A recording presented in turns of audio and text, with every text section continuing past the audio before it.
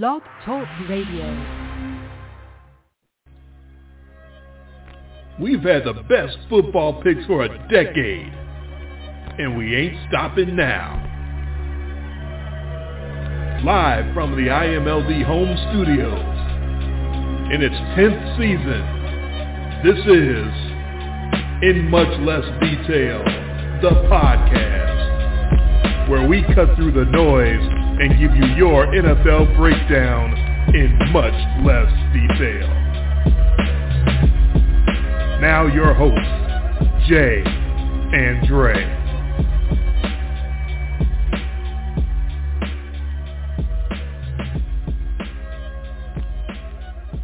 Here it is, the last regular season football party for this season, 2022-2023.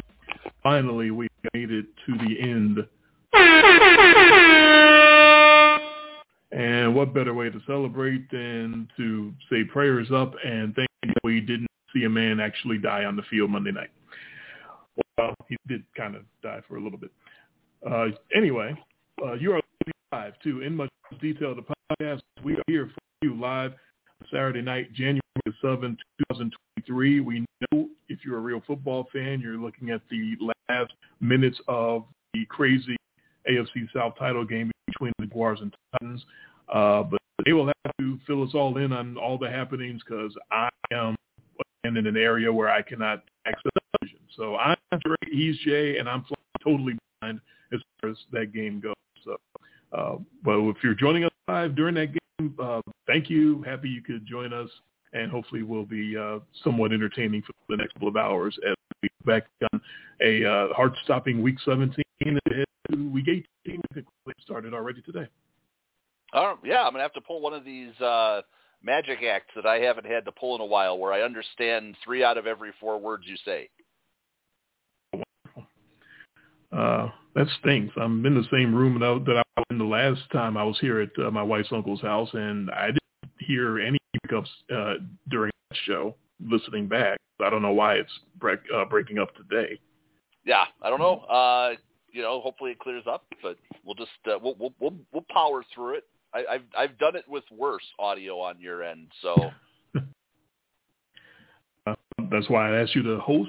I'm glad you're at the helm because I'm on this Wi-Fi, which obviously is very shaky, but we'll do the best that we can. Any updates real quick on that game at the moment? Let's see here. It is still 20-16. Jags over the Titans. We are at the minute 46 mark. In the fourth quarter, Josh Dobbs was just sacked and recovered his own fumble. It is 3rd and 12 now in Tennessee territory. So the Jaguars actually knocked them back. They had just crossed midfield, and now after the fumble sack, it is 3rd and 12. Tennessee is down to 2 timeouts. All right. We will try to keep updated on that as the game winds down to its conclusion, while we also look back on Week 17. I don't know how in the world we can look at the situation with Damar Hamlin. Before we even get to our full awards and the works of Week 17, your initial thoughts about exactly what happened. We both actually watched it happen live, but you were in a position of getting home and basically turned the TV on to that particular incident. Yeah, I got home, sat down to eat dinner, and because the game is on ESPN, I can put it on. I can watch it on my phone. So I sat down to eat dinner, flipped up the phone, hit play on my Sling TV, and it immediately is, Damar Hamlin falling backwards onto the field, and the chaos that has ensued over the last week since that happened, basically, and everything in between. It's wild. We haven't seen anything quite like that. I mean, we've seen some horrifying injuries. We haven't seen a guy make what basically looked like a fairly routine football play couple of guys colliding into each other. We've seen way harder hits than that. And then to have the player stand up, take a moment, and basically drop dead. I'm glad I've never seen anything else like that. Hope I never see it again. But, it's a violent sport. And, these guys, they're in peak physical condition. And something happened. But you got hit, whatever happened, and there's so much, and I don't want to even get into the speculation and all of that, because trust me, I've got things to say about that as we get through the show. Just how scary the whole situation is, and then you don't know, like, you're thinking about this guy who's basically dying for our entertainment on live TV, and then that makes everything else that you would think about, like, as us as football watchers, kind of goes all the way to the back of the brain about, like, wait a minute, this guy's fighting for his life, and this is wild, but this is still, like, there's still a football season going on here. Well, that all became an issue as it went down the road, too, and then the way it's all been handled since then, and the NFL, and it just, what a mess. I'm glad the kid's awake, and sounds like he's getting better every day. I thought for sure he was dead. Yeah, if this guy was playing in the backyard with his kids or on the job anywhere else, he is dead. I mean, just the fact that he's alive is a testament to the doctors and the people who were able to run out there. But how many of us have doctors just waiting to run out to, bring us back to life at a moment's notice like that? And that's, we can talk about the violence of the sport, but because it's a violent sport, he got the best medical attention that you could ask for.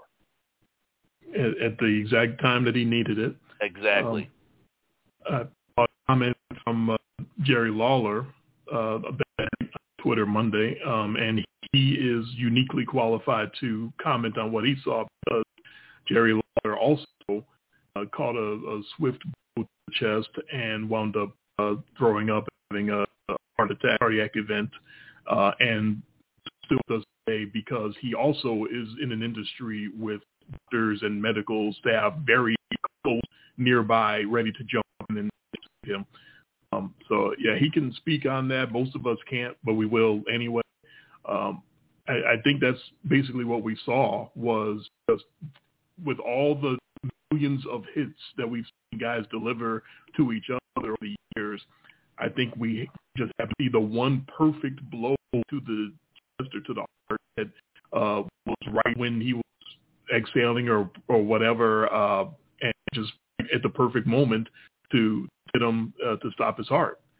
It's amazing that hasn't happened more often. As hard as he slam into each other, I think that's all it was. T. Higgins dropping his head to break the tackle and run through the guy trying to tackle him, and put his helmet right on that perfect spot. I think that's all it is. Yeah, and we don't know. And I have thoughts about that. Right, we actually don't know what happened. That was a thing that was floated out there by some doctor on TV watching from 1,000 miles away probably.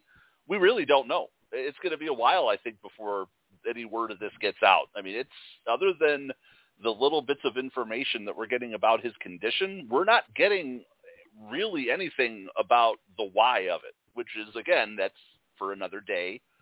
Who knows? We don't know what it was.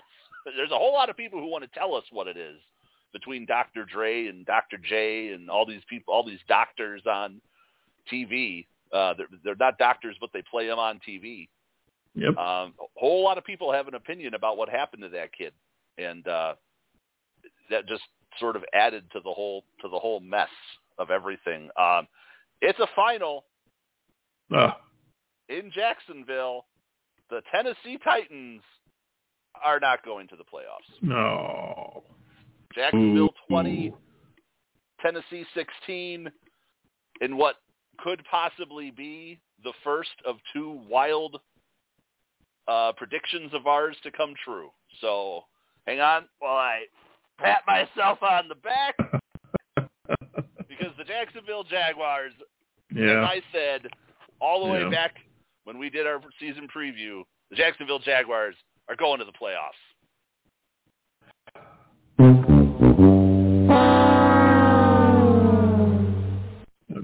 I hate that. I hate that you got that right. What the hell? You laughed at Jaguar. Me. The Jaguars. Of course I laughed at you. God. Not laughing now. Not laughing at the Jacksonville Jaguars, division champion. Jacksonville Jaguars win 5 straight to come back and win the AFC South at 9-8. Hey, and at least it's not a sub-500 division winner here. This is true. At least they got the 9. They also will finish as the only team in the AFC South with a positive point differential. Good Lord. So it takes a defensive touchdown strip sack of Josh Dobbs at the 3-minute mark when this game was basically being won ugly by the Tennessee Titans to win this thing. And then I'll go here to a quick text interaction that I got from my mother at halftime of that game. My mom sends me a text that says, "Dobbs is pretty good." I replied, "Not really, but he's done good so far. I expect him to have a tough second half." Unfortunately, yeah, for all Titans fans out there, that's what happened. So you got it.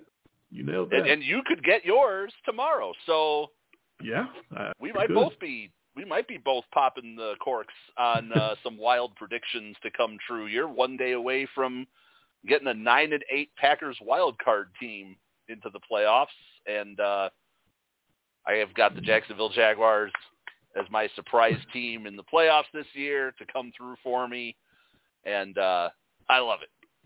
I hope you it feels good. I hope you stretched before you patted yourself on it, because you can get injured doing that. I hope you stretched first before you did that. Oh, so I do have things to say about of course, I think we both have, I hate to say awards, but as it falls into our categories for what we do, I do have more about that Monday night game to talk about as far as our awards go. So I'm trying not to steal my own thunder here. No, I understand. No, you'll get to jump off on it first if you so choose, because due to the fact that we both had the same record last week, week 17, our worst week of the season, 5-9, both of us. Not on the hot streak going into the playoffs, not like the Jaguars. Jags and the Packers, red hot as the season winds down, and we are not. We are now both swimming underwater, under 500 for the season. I am at 6 games under, and you are at 2 games. That equates to a game lead over me for the season. So we're both trying to fight and swim our way back over 500. It will be the toughest week in the world to do it. Week 18, where none of us have any idea what's going to happen, and the point spread reflects that thusly. But by virtue of us finishing the same record, you having won the week before will get the honors to tell us about your awards for week 17. So we all know what the bad awards are probably going to entail. For the good, start off. Right. The best thing to you about week 17? Obviously, without getting into my actual best award, the best thing is that Damar Hamlin is alive. And he's responsive, and the medical assistant. We talked about that. That in the metaphysical sense is really the best part of the week. But hey, there's still 15 other games that happened, even though that was the dominant story of everything. And it was nice to get back to a couple of games of football today where nobody died. So that was encouraging. That was refreshing. Everybody lived. Yay! Kind of get that. Everybody lives. Kind of gets that taste out of your mouth. And actually get back to the job. I mean, if I drop dead of a heart attack at my job, the job's still open the next day, I'm sure. Still have a job. This is a multi-billion-dollar industry, so I'm going to stay on the field for my best of the week with all the other things on the good side with the Damar Hamlin situation, the $8 million and donations that his toy drive, all of that that is clearly the best thing. That's the best story. But I'm going to give my award for best of Week 17. I basically, to the teams, I'm doing one of your moves. I'm just going to give it to everybody here. Okay. So I'm going to start rapid fire here. I'm giving it to the teams that took care of business, teams that had a job to do, or working towards their playoff goals, and everybody who needed to take care of business to line up things going into Week 17 that took care of business. Almost all of them did it in blowout fashion. So the Jags, the Giants, the Packers, the Lions, and the Seahawks, who all still had playoff hopes, went and they didn't just, take care of business, last second field goal. They whooped that ass. So I'm giving it to all 5 of those teams for coming out firing. The Jags punched their ticket tonight. Last week was their 4th game in this 5-game winning streak. The Giants punched their ticket. Packers took control of their playoff destiny. The Lions, after that bad loss to Carolina, bounced back, destroyed the Bears. And Seattle, shockingly, whooped up on the Jets, which we did not expect. We both locked up the Jets, and Seattle stuck that one to us. So I'm saying my best of the week are, sometimes we talk about the teams that rise up and do what they need to do. I'm giving it to all of those as a group. Yeah, good. That's good. Positive outlook for the teams that absolutely did open up a can on their opponents and what they have to do. I wish we could have predicted more of them to do that, because we got a lot of those wrong. We 2 whole games last week in which we both were on the same winning side. Out of that entire 16-game docket, we had 2 games, or 15 games as it turned out docket. We both had the Dolphins, we both had the Packers. Other than that, we were all over the place. We both boned that Jets. Both thought the Bears would give the Lions a fight. That didn't work out at all. I thought Houston was going to – the Texans are completely impossible to figure out. They give you effort and fight every time you think they won't. And then when you have some trust in them, they just completely shit the bed. So no time of that. The Colts and Jeff Saturday, that's my fault for picking the Colts. It's I just wish I had a better handle on those teams, know how to get things done. And then we both had the Chiefs, one of those teams to go out and get things done, and they won the game for the Broncos. Yeah. They certainly scuffled again doing that. So that was both to come back today and say, well, maybe a scuffle in this finale against the Raiders. No, they're doing snow angels and snow globes and bring around the posy and they blew the doors off of the Raiders. But if we'd have picked to blow the doors off, then they would have found a way to pull it around. I can't get my head around the Chiefs at all. So good on the team that they had done last week when they were supposed to. I will go back to that Monday night for the best of the week. The best thing that I could pull out of the week was what happened in the aftermath of all that. As I told you on text, as we're texting about the incident, I really thought that they were going to pull a WWE, and it looks like they tried to. I thought they were going to do the old Vince McMahon when Owen Hart fell his death from the rafters, and he said, show must go on. The guys out there wrestling around the set, in the corner of the ring where Hart's body and put a hole in the mat and busted up the wood and everything else, and there's blood on that area. I just run around. It'll be fine. We'll fix it later. I thought the NFL was going to pull that, and I think they tried to pull that. The best part about Week 17 was the Bills and Bengals players and coaches deciding to take over the situation and be the grown-ups, because Roger Goodell was not going to be the grown-up. He was going to be the CEO of a major corporation and state that the labor gets back out there and entertain the fan, bread and circus. And the players basically got together with the coaches and said, "Fuck that. We're not doing that. Are you serious? Dude almost died out here. What do you just get right there and act like nothing happened. No, we're not going to do it. The game did not get postponed and ultimately canceled because the NFL had a heart about a unique situation that no one ever seen, and we never seen like it again. They, at the heart, the players got together with the coaches and made the NFL have a heart. And so we're not going back out there. I really thought they were going to pull on hard and make them go back out there and do it. So that's the best thing to me, is that the grown-ups got together and made that decision because Goodell wasn't doing it. Yeah, and even that isn't even that's in question. I don't know if you've been paying attention to the news this week, because you've got the NFLPA coming out and saying, no, that actually didn't happen, which is really strange. A lot of he said now. This whole thing is messy. You know, the Players Association, the head of the Players Association is like, yeah, no, we were actually in contact with Goodell, and at no point in the conversation was like them demanding us to go back on the field ever part of this. So I get your point, because that was part of the narrative early in the week. And then I don't know if this is cover-up time. You don't know with these. There's so much money and publicity and all that at stake. You don't even know what to make of even something as simple as that, right?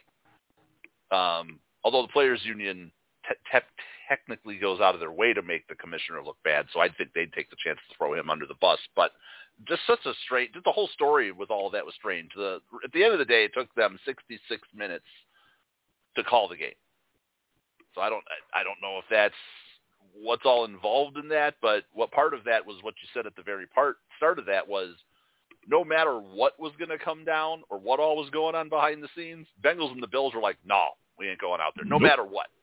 So the rest of that, I don't know. Was that your boy Fidel? What was he doing? According to Troy Vincent, they were all in communication, and that edict of you have 5 minutes to get back on the field did not happen. So I don't know. We'll probably never know.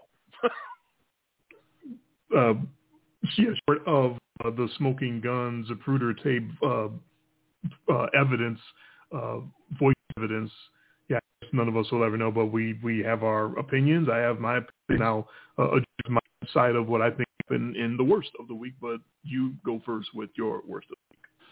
Well, my worst of the week is not going to go to anybody on the football field. It's going to, you guessed it, social media.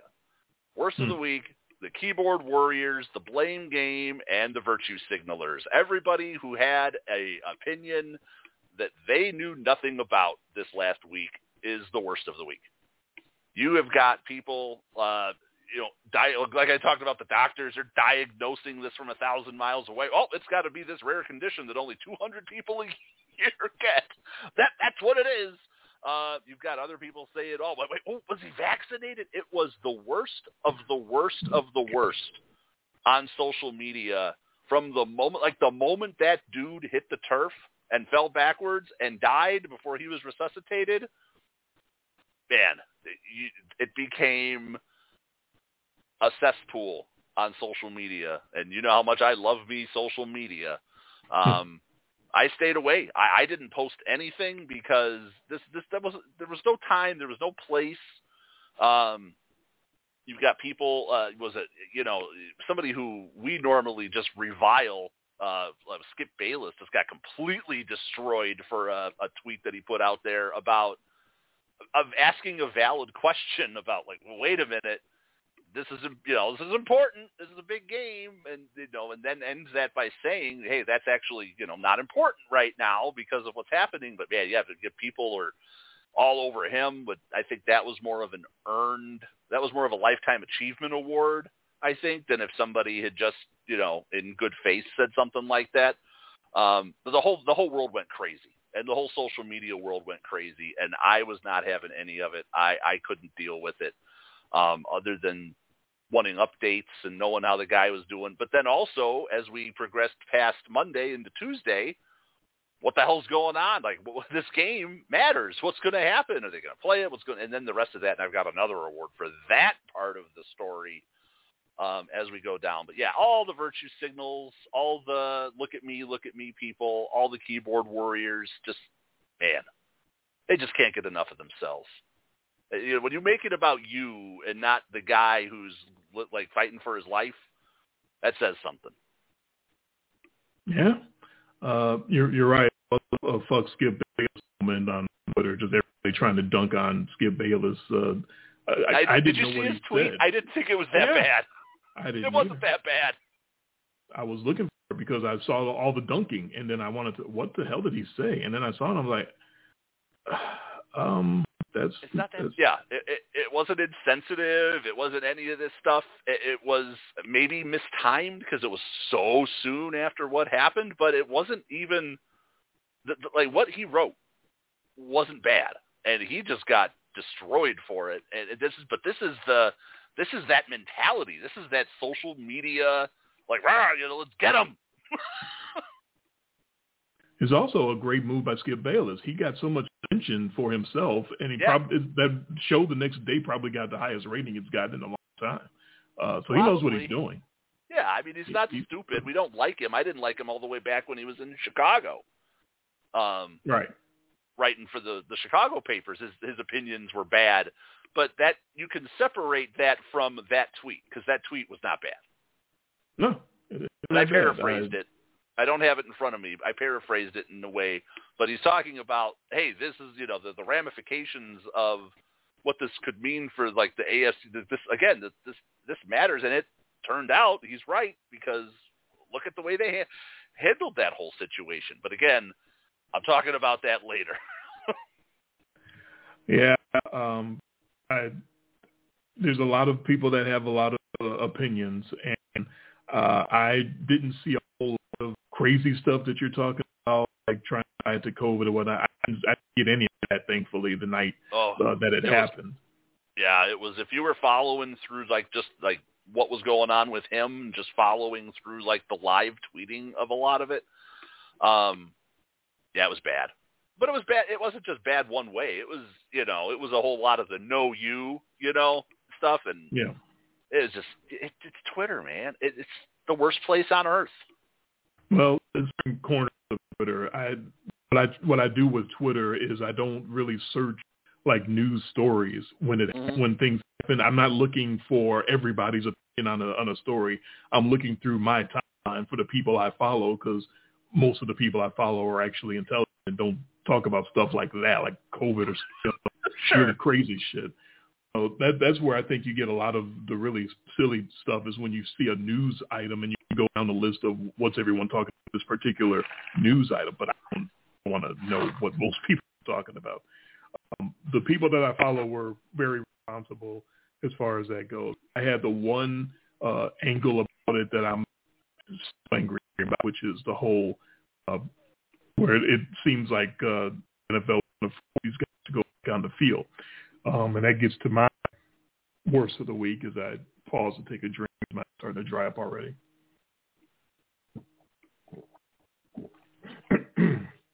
My worst goes to that whole situation that I thought was going to be in our situation where they send them back out there.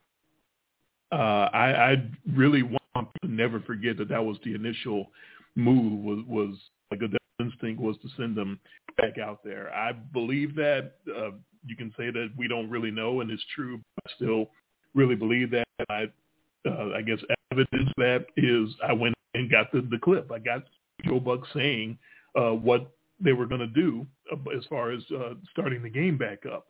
So it was after, 30 minutes or so of wondering what was going to happen about that game, as they're all kind of standing around and trying to figure things out. So there's a couple of clips. There's his first comment about it where he first intimates that there's a 5-minute edict from the league, and then there's another follow-up about it where he names the league and says, "This is what we're getting from the league." And I guess if you think Joe Buck is that the crap that he would make that up, then you could say that we don't really know. But as much as I don't like Joe Buck, I don't think he was making any of this up. And this is a Bills team. During the break, we watched Sean McDermott call his team over and say, "We're going to say a prayer. We're going to say a prayer for DeMar." They're going to try to continue to play this game. Sean Smith has gone over to each head coach. The two head coaches, you can see, got together, and they'll have 5 minutes to warm up. Yeah, Lisa, as we said, they've been given 5 minutes to, quote-unquote, get ready to go back to playing. That's the word we get from the league and the word we get from down on the field, but nobody's moving. So if you think he pulled that out of his ass, okay, then you say no one really knows. I don't think he pulled that out of his ass. And there's another piece of evidence that goes with that. If you watch in the tape, he's talking about that, what the TV cams are showing, unbelievably, is Joe Burrow has, at that point, when Joe Buck is saying that, has grabbed a football and was starting to warm up.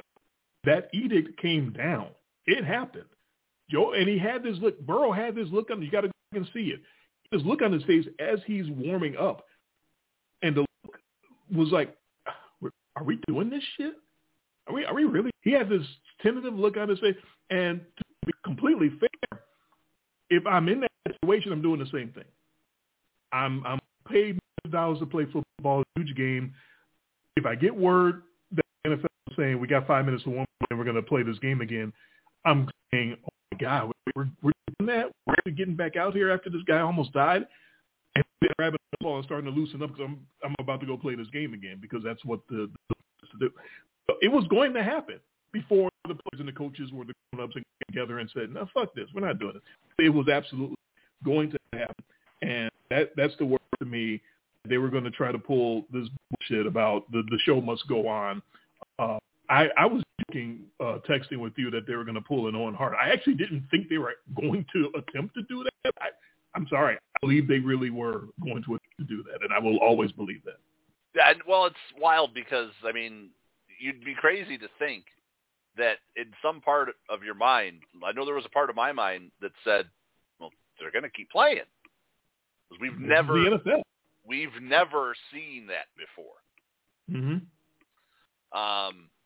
To that degree where, I mean, they basically, we've seen injuries. We've seen the game stopped. We've seen horrible things. We've seen spinal injuries and legs snapped and you name it.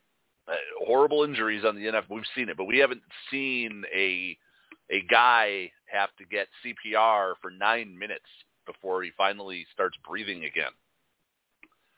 And then where the ambulance is in the middle of the field and they're loading him into the ambulance after saving his life and driving him off. Like, you don't even know if your teammate's alive or dead. Like, it's not like you got the thumbs up thing, or any of that going on where the guy's clearly like, okay, he's alive. We can keep playing football. They didn't know. You kept waiting to get word and tell me you didn't expect to wake up the next morning, find out he died. I was kind of trepidatious when I woke up and hoping that that it wasn't going to be terrible news. Yeah.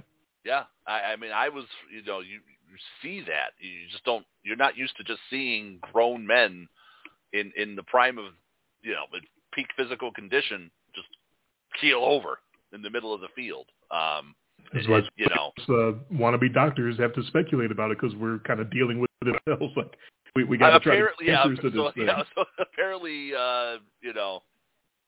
doing the, playing the at-home diagnosis game is therapeutic. But I guess so. I got to work through it, man. I got to do something.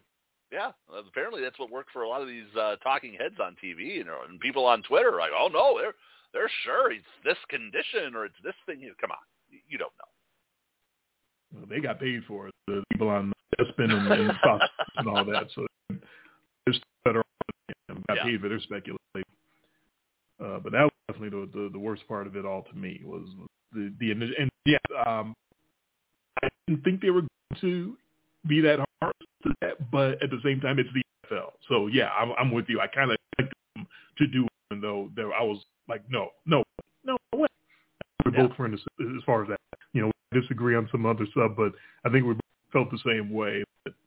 They didn't make them go out and play this game again, and yet because it's such a big game and because it's Monday Night Football, they probably go out and make them play the game. And I wasn't following on TV anymore at that point. I was following mostly on Twitter, and there were the tweets, just like you said with Joe Buck. There were the tweets that said they're going back out there in 5 minutes, but it seemed like that was You said he from the league, the quote unquote the league. The league, yeah. Yeah, I don't know who the league. I mean, you could say that's Goodell. I don't know, but I don't think that's directly telling the bug, no. Right. But And I think that's somebody in the league. Right. Office. So if in the background, there's conversations going on that are assuming something else, and you've got somebody else, the league, quote unquote, the league, saying, no, we got to play this game. It's too important, blah, blah, blah. It's going to absolutely make a mess of the playoffs in the AFC. We could have a playoffs in an AFC playoffs like we've never had before. I'm not even covering all of those scenarios in our preview of Week 18 because it's too much, and I get a headache looking at it. It's a lot. You can find it yourself if you really want to. Yeah, I don't have the exact scenarios for this. It's a lot. It's coin wild card. There's neutral sites. There's coin tosses. Neutral. Yeah, I don't have anything for that, but I do have something for that whole situation coming up. So, but no, I get it. That's both of us have worst of the week stemming from that. So, it makes sense because it was the worst thing possibly that I've ever seen on a football field. Too. And from that, the smartest thing that you saw about Week 17. I'm going to get back to actual football here. Okay. As much as I hate to give credit to the Tampa Bay Buccaneers, they found a weak spot in that Carolina defense in the fourth quarter of that game, and man, did they exploit the hell out of it. The Carolina Panthers had clamped down Tampa Bay for 3 quarters, and then decided they just weren't going to cover Mike Evans at all in the fourth quarter of that game. And, ooh, boy, did Tampa Bay take full advantage of that just horrible back-end play of the Panthers to not only steal away what would have been a cover for me, flips it all the way to a win for you. Because Carolina just decided to let Mike Evans run free through the secondary in a close game, in a game that Carolina basically just completely dominated. 3 quarters of that game, the Panthers had Tampa Bay reeling. And Tommy just decided, I'm just going to start throwing it up to my best player. And good things happened. And it wasn't cheap. It wasn't DPI. It was actual football passes. It was touchdowns. It wasn't short of the secondary. It was actually over the secondary. No, it was real, actual quarterbacking. I was stunned. So that's my smartest of the week. Sometimes it takes until the fourth quarter of a game to realize that there's an ex-defense that you can take advantage of. And better late than never, Tampa Bay took advantage of it, because otherwise we could be looking at the NFC South champion Carolina Panthers this weekend. Instead, we're looking at congratulations to the 8 division champion Tampa Bay Buccaneers. Man. They did that.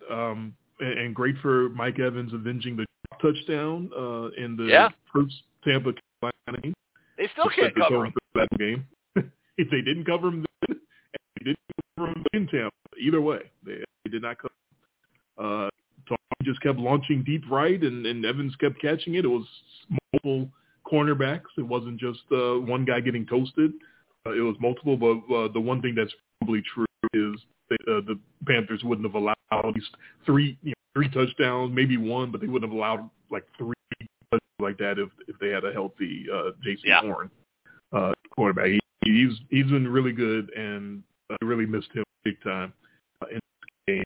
And that's why my smartest of the week was also Tommy rediscovering Mike Evans and going 3 times for a touchdown. Okay. And on a slight side note for smartest of the week, that punter, the play that punter of theirs made. Oh, yeah.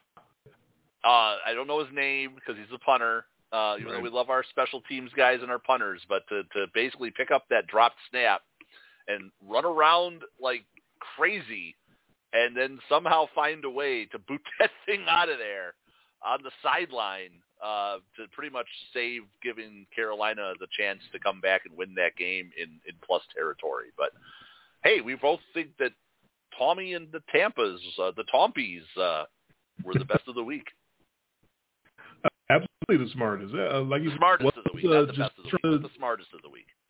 He wasn't just trying to throw up and get interference. He was actually using his arm, which we make fun of and make fun of terrible yards per attempt average, but when he needs to, when you leave the guy wide open, he can still get it out.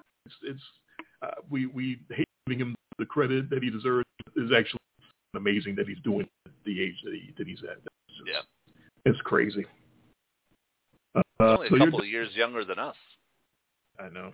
My stupidest. This one was really easy. We said it before it happened, and then it happened, so now it has to become the stupidest thing of the week. Oh, Chico Rivera.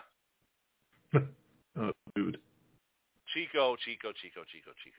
First of all, you lose your locker room by starting Carson Wentz over Taylor Heinicke, who clearly had been one of the main reasons that you were even in playoff contention this late in the season. And, yeah, he had a couple of bumps, but he had rapport with Terry McLaurin. They had rediscovered the ground game.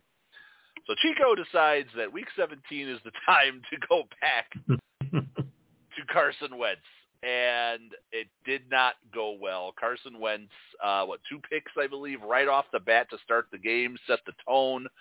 And they lose 24-10 to that guy, Deshaun Watson, at the Cleveland Browns. And then you come to find out this week, Ron Rivera said he didn't know they were going to be eliminated from the playoffs. I didn't get that clip, but I should, because it's pretty damning.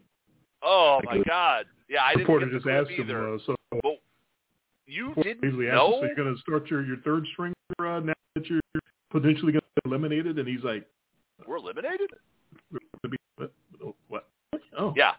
So not only do you lose your locker room, you start a quarterback who's just terrible, but you didn't know that you were on the verge of elimination from the playoffs. Yeah. Stupidest of the week, Ron Rivera. Yeah, that doesn't look. It's not a good look, and for Chico going forward in that organization. It's like sort of the line to me. There's been it's hard work for that organization anyway. They are on pretty much every level organizationally. Then the quarterback stuff and intimating that it wasn't even bring Carson Wentz in, who's that one, and then the musical chairs and trying to figure out hot hand. So we'll go with he's got the hot hand because they've been winning. It's because of his play. He's getting the W's. Then as soon as they lose again, got to go back to Carson Wentz. Okay. Poor Chico Rivera doesn't look long for this world as far as coaching the Commanders. My dumbest, am I still breaking up the hearing aids? Yes. It gets better for a little while, then it gets worse. You're in a rough stretch right now, but I'm picking up. I get the idea of what you're saying. I don't understand why it's so bad. I'm in the exact same spot that I was in before. I'll try to soldier on. My dumbest of the week is real quick, so I won't be breaking up too much. I'll be giving dumbest to both of us, because I'm usually the one that gets laughed at and crapped on for locking up AET's Jets. This time, both of us. Yeah, double lock. We earned it. The UMB, dumb. Don't ever the New York Jets. Yeah, I believe you are 0-2 this year, locking up the New York Jets. I think I had right there. It was right there for us. Let's just say that it should have. Yeah, I don't know. Everything was lined up. That defense, they couldn't stop the run to save their lives. Mike White looked like he was competent. Oh yeah, it all came crashing down. Mike White was apparently getting that bad vibe. He went to the wrong doctor. He was recovered from that game and we crunched up like a flip phone. He probably shouldn't have been out there at all. And now they get to go back this week to Joe Flacco in a game that means absolutely nothing. Yeah, it's good on you, Jets. Hey, we can't lock them again. We can't. We are not allowed to lock the Jets up. That's why we have that 2 week in a row rule, because I like that one. It puts the little wrinkle in there, makes you think. because you don't want to just be like I did that one year with Pittsburgh where I locked them up like 6 weeks out of 7. And you were going to run the table in locks since you got eliminated from winning the locks, but you picked the Jets, and that ended that. I did, and I had so many other ways I could have gone. I could have locked. I mean, I'm looking at it like, man, I didn't lock up against the Colts. I didn't lock up the Giants. I just had so many other ways that I could have gone with that lock and I didn't. So Pack. Yeah, I don't have any awards for the Packers, but that was you want to talk about. Again, the Vikings losing to a team that statistically really didn't dominate them, just, again, tells you how bad are the Minnesota Vikings. Very. The Vikings also, another quick NFC North note here about the Minnesota Vikings, now minus 19 on the season. Oh. After that beatdown. So the 12-4 Minnesota Vikings, minus 19 point differential. That's all time. That is all time. And the two teams behind them, the Lions and the Packers, the two teams behind Minnesota are both positive. Packers moved to +3 because they beat the Vikings like a drum. Yeah. That happened when you win 21-17. Man. And that 17, that was 2 garbage time touchdowns like in the last 6 minutes of that game. Yeah, it could have been much, much worse. That's true. Yeah. That was 41-3 or 38-3. It was bad. But yeah, Minnesota. I've never seen it before in my life. 12-4, minus 19. They're at. Yeah. No, we're never going to see that again. I don't think that no one. I can't imagine there's ever been a 12-4 with a differential that bad. Can't. No. Take a note that the other 12-4 teams in the NFC, the Cowboys and the Niners, are both +145 and +148. Yeah, that's more like it. That's what 12-4 should look like. Yes. So you're surprised week 17. Although it fell on its face today, I got to give it to Jarrett Stidham because I didn't see that coming. I did not, and you got the kind of the best and worst of Jarrett Stidham all even in that one game. Another game where it looks like, like a top team. Usually it's the Chiefs, but the top team is just going to fall to some massive underdog, like no business going in there and beating this team. And the Niners, I'll tell you what, the Raiders gave them everything they could handle. Jarrett Stidham goes 23 of 34 for 365, 3 touchdowns. Unfortunately, his overtime pick, an ugly overtime pick, ugly over it. The very Jarrett Stidham-like overtime pick sets the tone, and the Niners kick the late field goal in overtime and win the game. So you got kind of the best and worst of them. But the best part of that was, hey, there's this Davante Adams guy. We should use him. He's not bad. He's pretty good. So if anything came out of that game, maybe Derek Carr was part of the problem. Oh, man. Well, it's one game, so I don't know if you want to extrapolate too much out of that. I'm just saying, could be part of the problem. I don't think Derek Carr was the one basically game planning Davante Adams out of games completely and ghosting him in second halves. But hey, I was surprised at the effort by Jarrett Stidham in almost beating the San Francisco 49ers. That was a surprise. It wasn't a surprise of the week, but it's funny how we have the same verbiage in a lot of the stuff I have wrote down. Rejuvenate Las Vegas, one day gives San Francisco all they can handle. We had the exact same words there. And Davante Adams showing out without Buddy, that's pretty surprising. Maybe this whole thing should have been my surprise. We should have had the same thing there. For every 30 trash backup games, there's that one Lions David Blau game that we referred to and referenced last week where they just balls with no pressure. I think this was for Jarrett Stidham, so good for him. Game. It was his David Blau Thanksgiving game. Yep, so good on him. Raiders are up 24-14 in the third on that one. They stopped being awesome and just let the Niners get back in it. And Devontae Adams and Josh Jacobs were the answers to get back there and set up more time where Stidham did what he did. And so that was the end of that. But yeah, they gave the Niners a bit of fight you could hope for.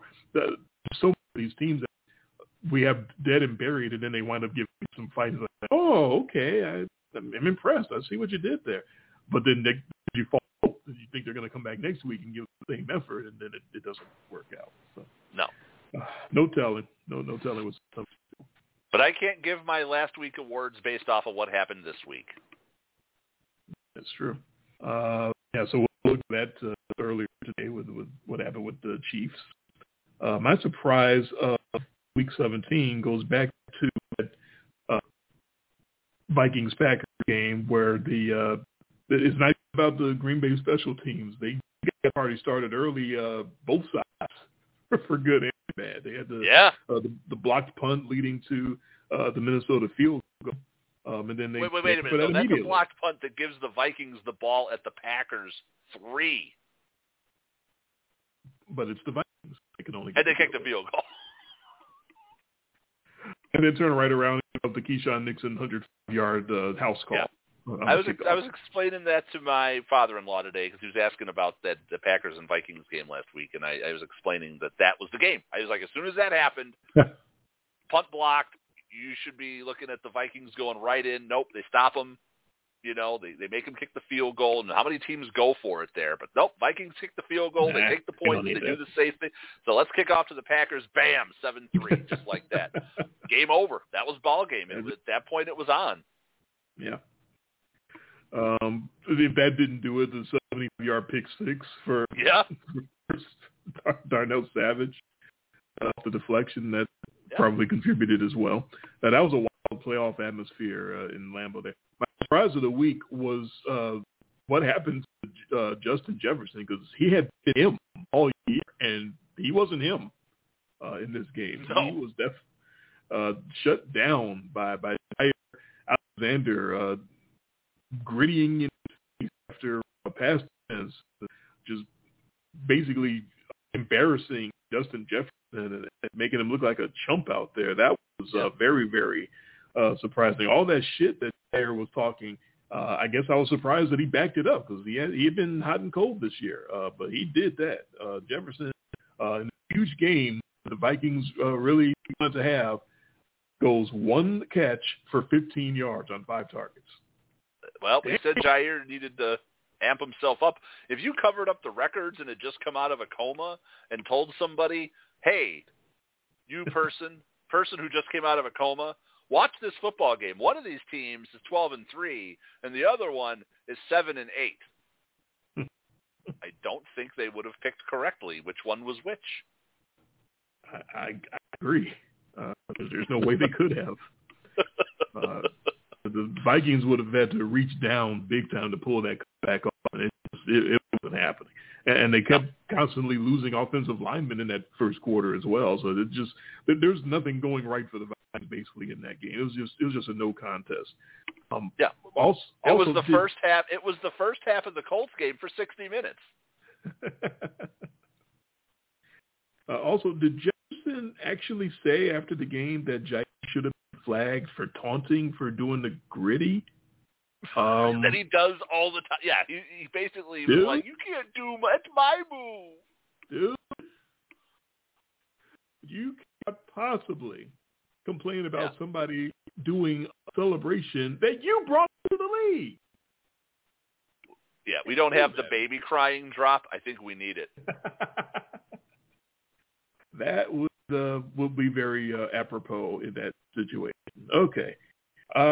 Biggest down to you for Week 17. We already talked a little bit about it, man. It's Mike White. He was supposed to be the guy. He was the savior.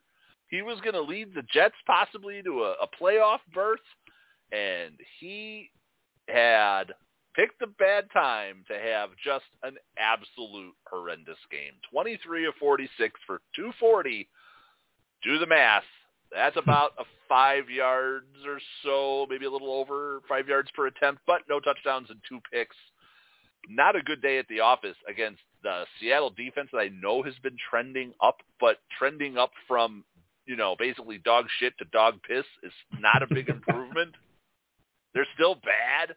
And they got embarrassed in Seattle by again, team that's desperate for a playoff spot that took care of business. Kenneth Walker, who he had basically become Cam Akers. It's like him and Cam Akers body swapped there for a few weeks.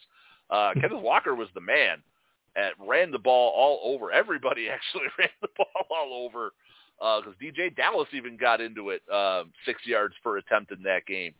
So Mike White and the New York Jets, man, you let me down. Can't really follow up much on that. It was bad. Those teams that they had a very hot start, first 2/3 of the year, and then started to fall apart. And some of those teams completely fell to pieces, and some of them have a bounce back moment to go, wait a second, we can do better than this.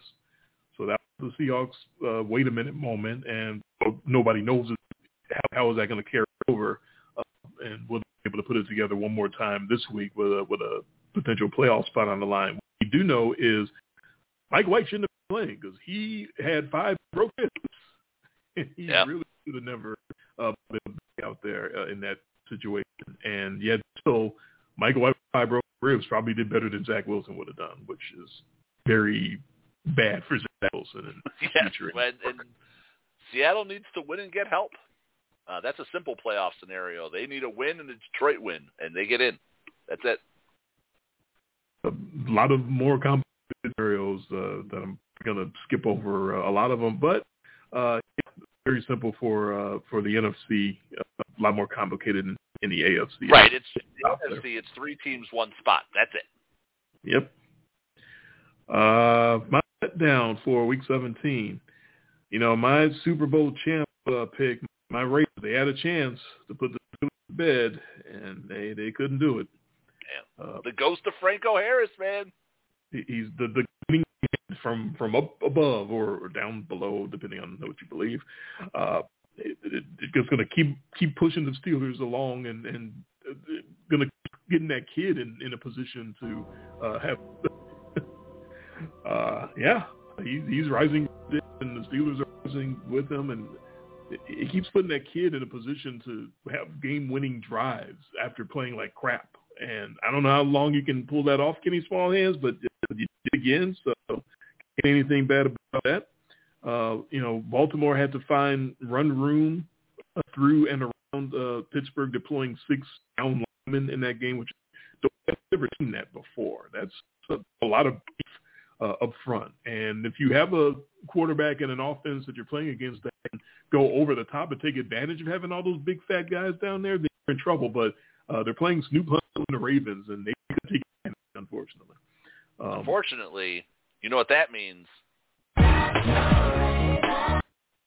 Yep, sure is.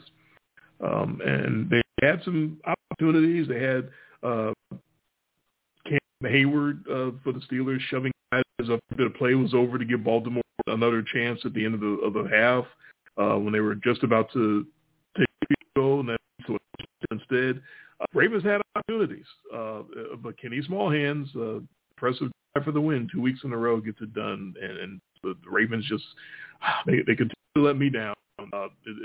It's tough watching them. I don't think they're well coached. I still think they're not too many organizations are better than they are overall, but the second year they've had a lot of injury situations. A lot of guys getting hurt, and they just can't put it together. And of course, their star quarterback is the big issue right now. They can't seem to make it back in the field. I mean, it falls more in now, so I'll pile on your Ravens. I was saving this for when we picked the game. But since Tyler Huntley took over as a starter, Ravens are averaging 11 points a game.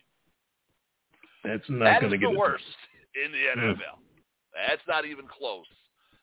We both had a lot of respect for Huntley because he kind of gutted it out last year, and we thought, okay, he's kind of like the poor man's Lamar Jackson. He's broke-ass Lamar Jackson this year. Yeah, poor man is something, but street bum you for change. Yeah, right, Hobo Lamar. Yes, that he is. He's got the stick with the little sack tied up on the back of it, the straw. That's what he's got. He's Hobo Lamar now. Oh, if he's a city hobo, it's not a stick. It's a squeegee that he's got all this stuff tied on the end of. Yeah, that's Tyler Huntley. He's coming up trying to clean your windows for you. Hey, man. He's seen you somewhere before, right? Oh, man. No, man. No, I don't know what you're talking about, man. Sorry, Snoop. It is what it is. So we're moving on to Joe from here, I believe. Yeah. Struggling. We give 2 to this one. We both hit it. I'll tell you who's struggling. I'm giving this one to the NFL. Oh, okay. We've already put it on the record that this is a violent sport. How in the hell does the NFL, the multi-billion-dollar NFL, have no contingency plans for something like we saw? I know it's unprecedented, but still, you got all that money, all these people, all this front office personnel. You've got playoff scenarios where it's like 87 different tiebreakers, and it all comes good finally down to a coin toss, and you don't have an actual procedure for something like we saw in the event of a game being canceled or not being able to be played. It could have been a natural disaster. Forget about the fact that the guy dies on the field, basically, and has to be resuscitated. You don't have any backup plans or anything. So all week, are they going to play the game? What's going to go on? Here's the 4 different scenarios. They dragged this thing all the way into Friday before they finally, and they have meetings, and like, you waited till Friday to come up with the ideas. And the idea they came up with makes no sense. I mean, it seriously makes no sense. The best idea out of all of them, the one they didn't do, was the one where they would have just had 8 playoff teams and nobody gets a bye, right? I heard it. That was the best one I heard, because then you still legitimately have a 1 seed, a 2 seed, a 3 seed, right? But nobody gets the bye now because of it, and then you can just go and play through. What they did come up with for the AFC, where we're talking about neutral sites and coin tosses and all whatever this bullshit is that they came up with, it with this much money on the line and supposedly this many like smart people in the room, which apparently they're not, this is the best you could come up with. The NFL is struggling. Yes, they are. I had 2 thoughts that popped up while you were saying that. If I can remember them, because it's late and I'm tired. One was, yes, this league took till Friday to figure all of this out, because that's the same league that sat there for over an hour Monday night trying to figure out what they were going to do. 66 minutes before they decided to call that thing. Same league. Yeah. So that makes perfect sense. And the other thing that came up in my mind was, you're so right about how could they not have contingency plans figured out for something like this. And it's even more damning just because we kind of had this thing called a pandemic a couple years ago. Yeah. There were a lot of games in jeopardy of being canceled and not ever played. They did all they could to move heaven and earth to make some of those happen, whether it was Tuesday night football or Wednesday afternoon football and all that shit. But they finally they called the games in. Then I don't know, maybe they figured nothing will ever happen to cancel football, or we can get all the games played during a damn pandemic. So they didn't think we ever had to think about something like that. Yeah, exactly. Coming off of COVID, when you know they had to have had talks and trying to figure out, okay, if we can't reschedule such and such game and it winds up having a say in the playoff seedings, what are we going to do then? They had to have had that conversation at that point. Was this on the table then if they didn't make up some of those games? Neutral sites and flips and shit? I'm thinking maybe this was the best that they came up with a couple of years ago. But yeah, they had to have had these conversations because we just had a season a couple of years ago in which there were multiple games that were not played when they were supposed to be played, and some of them were definitely threatening to upset the that league that had all of that going on, and still when this happens, they had no idea what to do. That is unbelievable. Yeah. So I guess that makes it your turn. Struggling.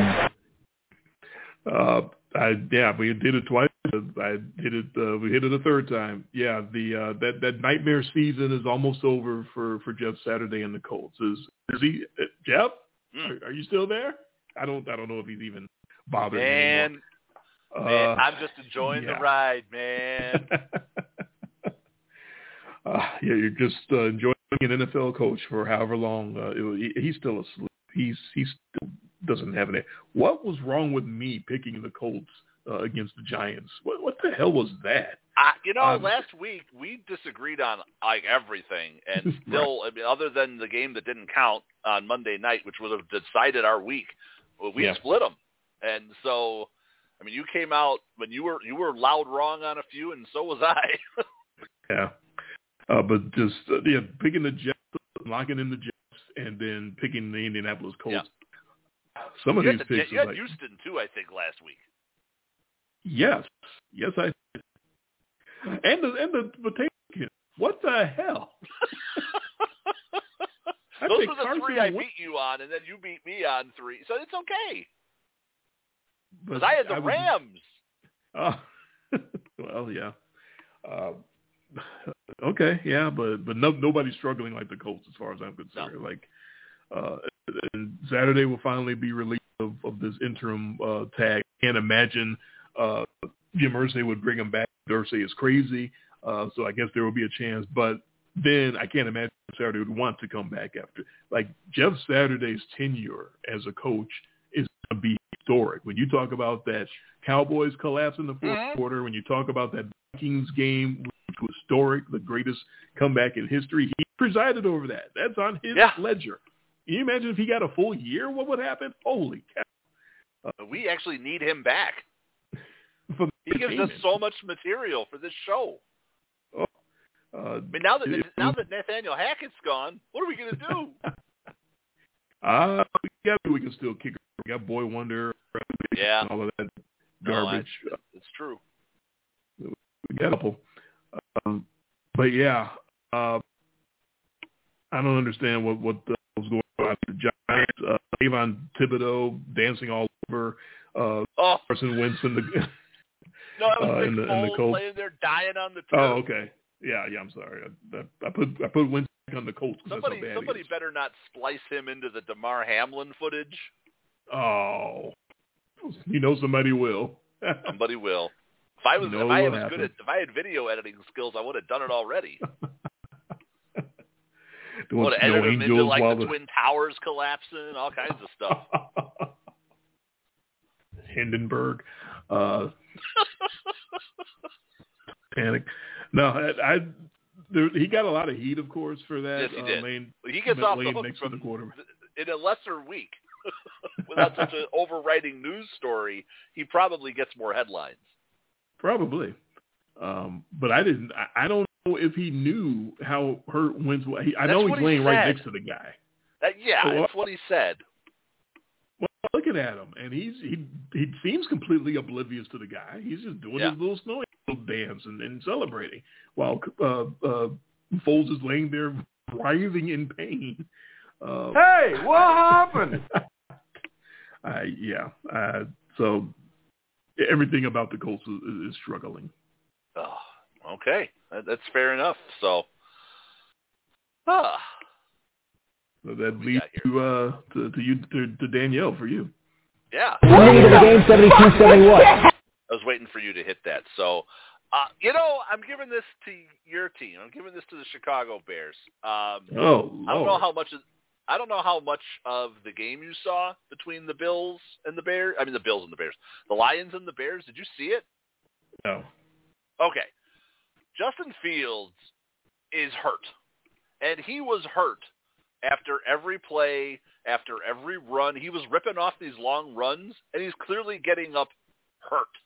They left him out there to get sacked 7 times.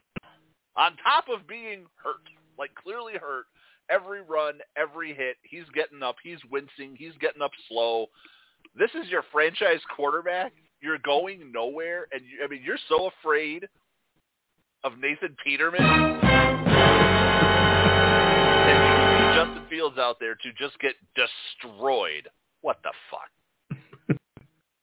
Yes, they are that afraid of Nathan Peterman, and now they have no choice.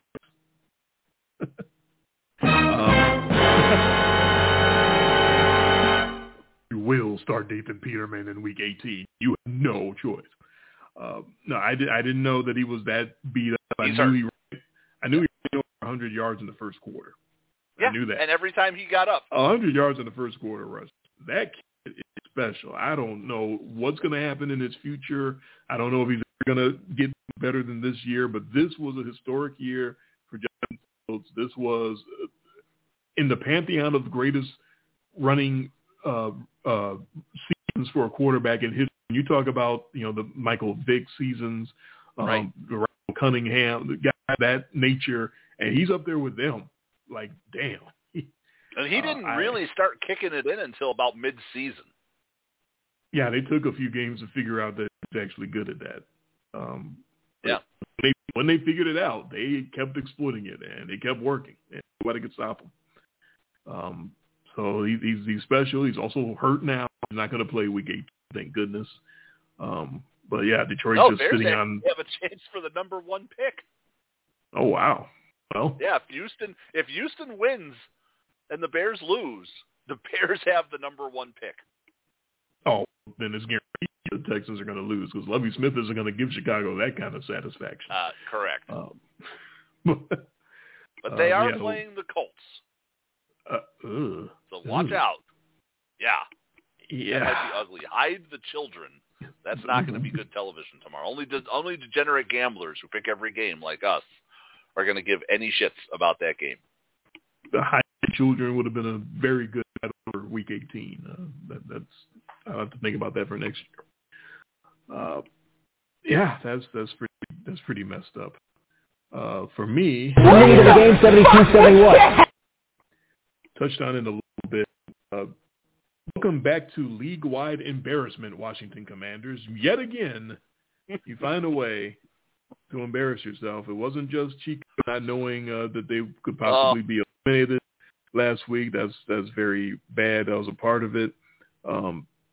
Getting bounced by the Cleveland Browns, which was news to Chico's. Carson wins so hard. He is just the worst.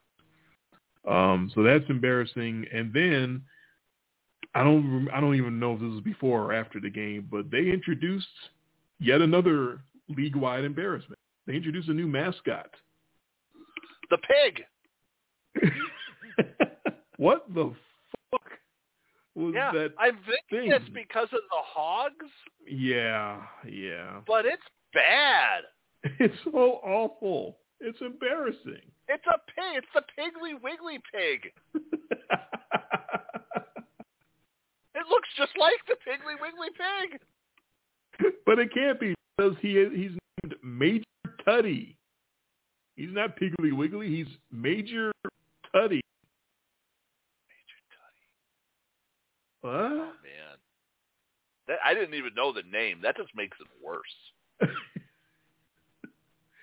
a smiling hog. If you didn't see it, folks, go, just like the Sean Taylor mannequin, with the fire mannequin thing. Go find it and see it for yourself.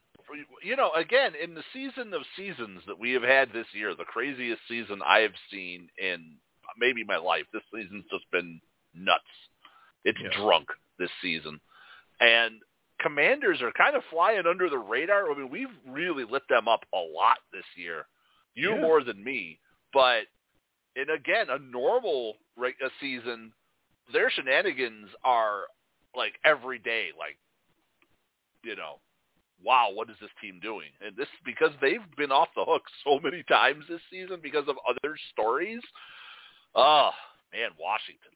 Those Washingtons, man. Their season 2022 is not going to be done by the NFL Films people. It's going to be done by Vice TV, and it's going to be 6.5 hours long. What do you put on the cover of that DVD? Do you put the wireframe Sean Taylor? Do you put Captain Turdy or whatever his name is? Major Tuddy. No, Major Tuddy. I like Captain Turdy better. Just like we like the Washingtons better as a name. I actually am really a big fan of the Washingtons. They could have put George Washington on the side of the helmet or Mount Rushmore or something, and they could have just been the Washingtons. I think they should have to come up with their ideas. A lot better than whoever they're using right now. A lot better. Man, what a week. And it's now time for the ultimate week. The coin I've got flip the coin week. in my hand. I am go. holding the coin. We've got 44 minutes to power through all the rest of these picks, but most of these games are so bad, and you don't know what's going to happen in most of them. I don't really think you're going to get a whole lot of more detail this week. This is definitely the in much less detail week. It's week 18. If you came here for X's O's on Steelers Browns, or just good luck knowing what X's and O's and game scripts and all that's going to look like this week, because so many results are dependent on other results and what teams are playing for something and who's already playing golf. There's a reason why we flip a coin every year in the final week of the season, because it's about as accurate as you can get. Week 18. We don't know anything, and we're going to tell to you in a couple of minutes. Yeah, this is why fantasy playoffs stop. You are listening live to In Much Less Detail, the podcast. Not on the radio, but only here on the website, blogtalkradio.com/InMuchLessDetail. To be notified when we're live, you can follow the show on the Blog Talk Radio website, or you can follow my Twitter feed at IMLDDre when I tweet out when we're live before every show. Jason's on Twitter too. His feed is at IMLDJTG. Our show is available as a podcast where you can get the live show and a special VIP after show. To listen to the show as a podcast about an hour or so after the live show is over, come back to the show page and go through our archives, or subscribe on iTunes or any number of different podcasting apps, including Player.fm, Mixcloud, Blueberry, and the TuneIn Radio app. You'll get the whole show, the live show and the after show, downloaded straight to you. You can always send us a question or comment or shout out via email to the following email address, inmuchlessdetail@gmail.com. You can follow all of our picks on our blog. The website for the blog is inmuchlessdetail.blogspot.com. Our Thursday night picks will be available Thursday afternoon on our Twitter feeds. Again, that's at IMLDDre and at IMLDJTG. This copyrighted broadcast is a production of Jay and me and is solely performed for our entertainment, as well as for any poor soul who happens to be listening. It is intended to be a football pick show for the private, non-commercial use of our audience. Any publication, reproduction, retransmission, or any other use of the descriptions and accounts of this podcast without the express written consent of Jay or me is strictly prohibited. All right, as you know, Week 18 has started with game day. Chiefs with a big victory over the Raiders, covering the spread. We both lost that one. James with a victory over the Titans, but not by enough points to cover the spread. We both got that one right. So so point of order here. Point of order. Do I flip the coin for those two games? Oh, if you really want to, you can, but I believe I will. Oh, so, heads are the favorite. Yes. Tails are the underdog. So, KC and Las Vegas, this is for you. It's tails. They had the Raiders with us. That's a loser. All right. We're all losers there. Tennessee and Jacksonville. That's also tails. The coin, just like us, is 1-1 to start the week. And aren't you all glad that we got that piece of housekeeping out of the way? This year, because it's 2023, the official In Much Less Detail I Predict Dime is a quarter that identifies as a dime. You know what? That quarter has a right to be whoever it wants to be. Let that quarter live its life. Is whatever it wants to be. Let that and you are quarter a bigot live its if you life. question That's it, right, sir. Absolutely. Don't worry about what yes. Becker's doing in the bathroom, because you don't need to know about it anyway. Yes, it's just a thick dime, and you are fat phobic if you say anything about it. Oh, God, that's my wife's birthday present. I'm taking her to see Lizzo a couple of months, so I definitely have to keep my mouth shut during that concert. All right. Moving on to the games tomorrow on Sunday. I'll give you as much playoff implications as I can muster. And, the AFC is a bit of a mess. As much actually trying to play is not as I can possibly imagine. All right, Buccaneers and Falcons. Tampa at 8-8 and the dominating NFC South champs, and the Falcons eliminated at 6-10. So Tampa is so there's a lot of defenses already been ruled out, and me probably will sit eventually after a quarter or two or something like that. Week 5 at Tampa Bay, that was a 21-15 win for the Bucs. That was the game. Atlanta was down 21-0 and fought back hard to try to get in that game, but the worst roughing the passer penalty in history. That was that was when it started, like this whole roughing the passer kind of ball rolling, because that was so bad. That was the worst. That was so bad. So that was what the game was memorable for. And this is the Buccaneers. Here we go, right off the bat with some of this Week 18 stuff. The division champs are +4 at the Falcons. Yeah, you're getting some of the Todd Bowles coachisms talking about, well, if they're healthy, they're going to play, but we don't know if they're going to play the whole game. I'll tell you what, we saw a preview of this game last week. Atlanta barely took care of business against the Arizona Cardinals, and I don't know if Tampa Bay's backups are any worse than them, so I'm going to take Tampa +4. Okay. I keep it predictable. At some point, everybody consequence on the Buccaneers will be sitting. Falcons have to get advantage of that. I'm actually going to give 4 with the Falcons. And let's see the coin. Oh. Going back. I'm being like you. The coin says, oh, man, it's tails again. Coin's got the Bucs and the points with me. Yeah, the underdog Buccaneers. Yeah. There we'll go to Cleveland Browns and the Pittsburgh Steelers. Browns at 7-9, Steelers at 8-8. Steelers, of course, got a chance. They beat them, and they need the Dolphins and the Patriots to lose. And if that happens, the Steelers get the wild card. So they got the Franco Harris boost going on. They also will get a little DeMar Hamlin boost. Hamlin from the Pittsburgh area.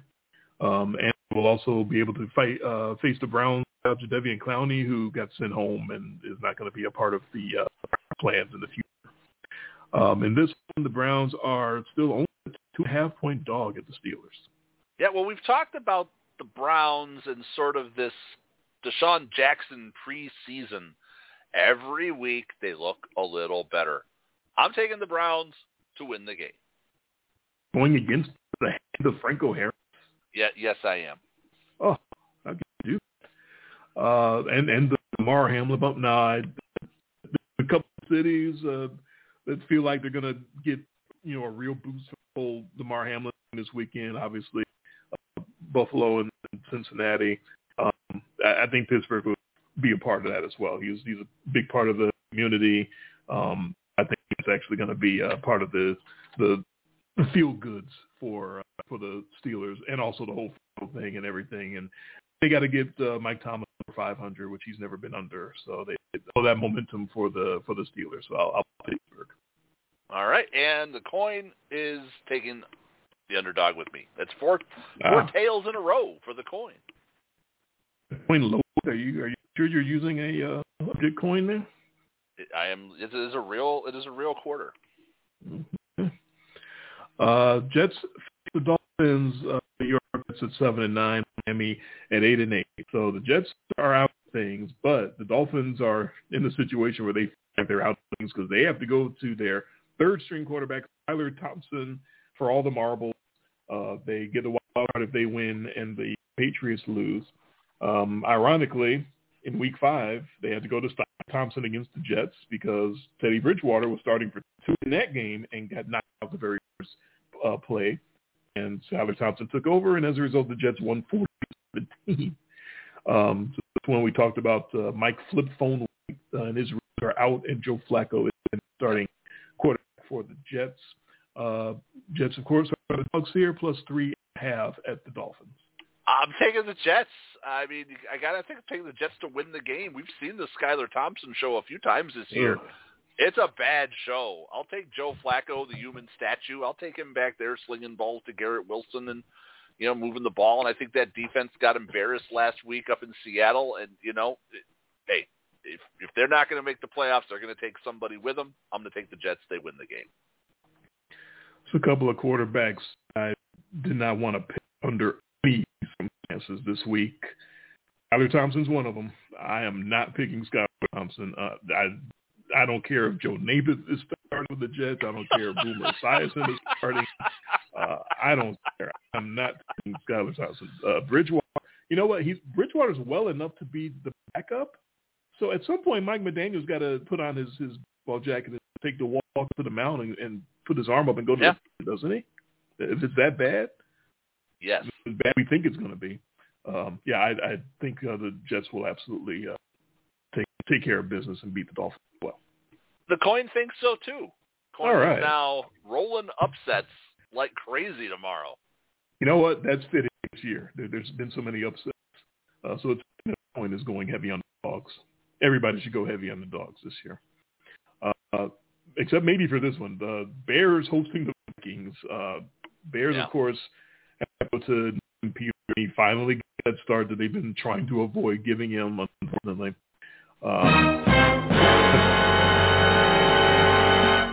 A virtual prize, Bears fan. It's going to happen.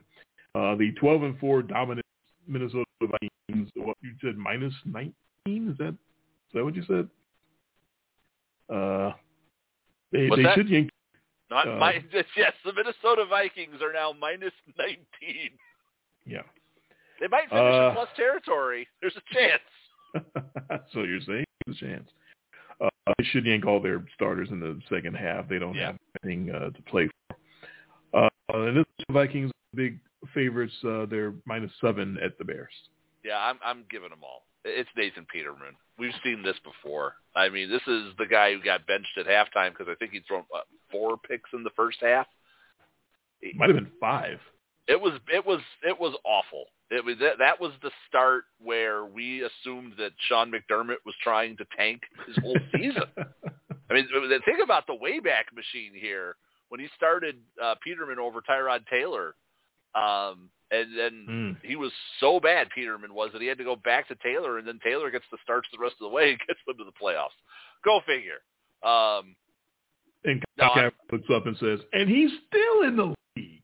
Yeah, he's still out there, and the Bears tried. They tried, man, not to give this guy another start. I mean, they were running out Justin Fields, beaten, bruised, and battered last week. And no, you can't put your franchise quarterback on the line for nothing, especially now they have a chance at the number 1 pick in the draft. I'm taking the Vikings. Not locking it up, but I'm taking the Vikings squish. Vikings 7-point favorites. Vikings won week 5, 7, up in Minnesota. They let Chicago stick around. They gave me a very cheap backdoor cover because the Vikings were favored in that game by 7.5.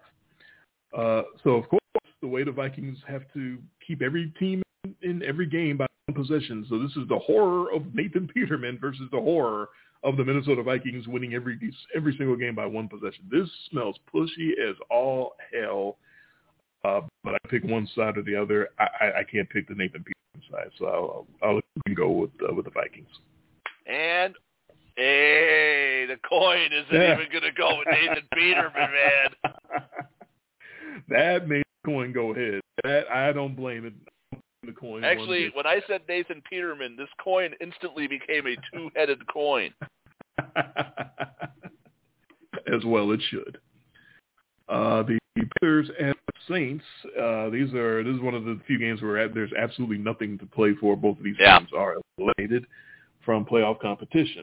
They played all the way back in week 3 in Charlotte. Panthers won 22-14. It was a good Jameis game, and the Saints lost it. So that was a bad sign. He was no match for Christian McCaffrey and Baker Mayfield. That's how long that was. Wow. Man. Panthers in this one are plus 3.5 at the Saints. This is one. Who's playing golf, right? Who's making reservations?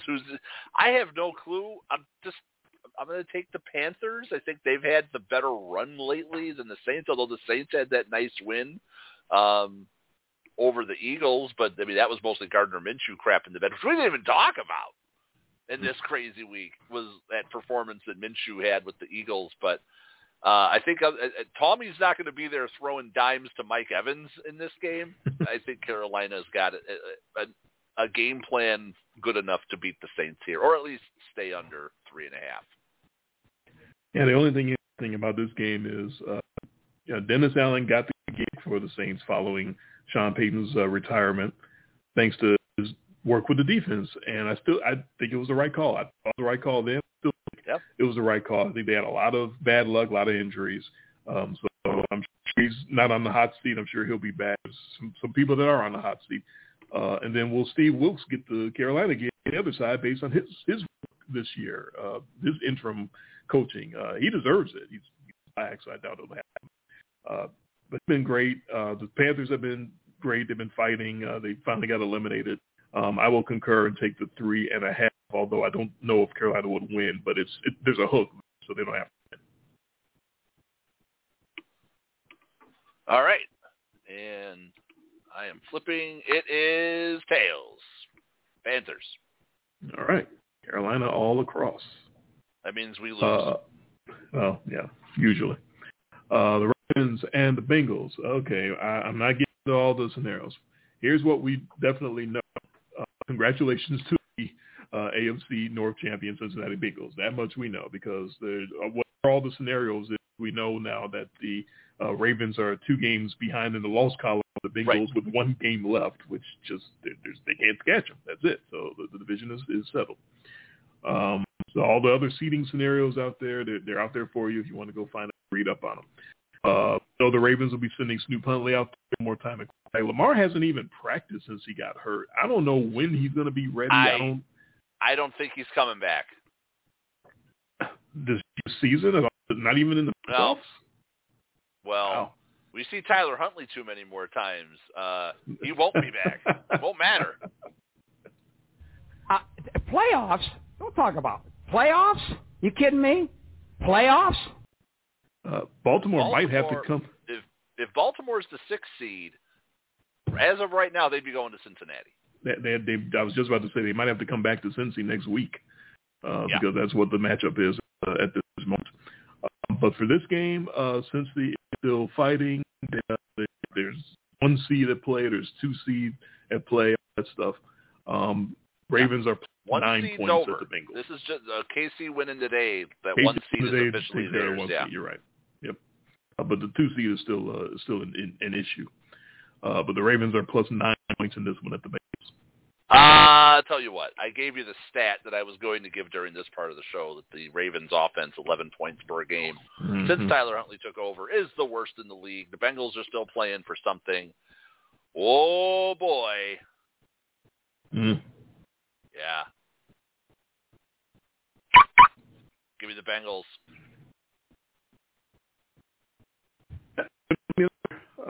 I'm definitely taking the Bengals and giving the 9 as well. A few games that I think are going to be absolute whoopings, and this is one of them. He was looking ready to give Buffalo all they could handle Monday night before everything happened. I think they're going to take all that anxiety and they're going to explode all over the Ravens and just kill them. The coin concurs. Moving on to the Patriots and the Bills. We know the Bills, after all the hard work and beating the Chiefs earlier in the season, trying to get the 1 seed, and after all is said and done, the Chiefs get the 1 seed anyway. But there's still a scenario that they might not have to go to Kansas City if they win the title game. It's crazy. The Bills will be playing hard because they still have to hold off Cincinnati to keep that 2 seed, as we talked about a little bit earlier. The Patriots, they have a chance. Patriots are in.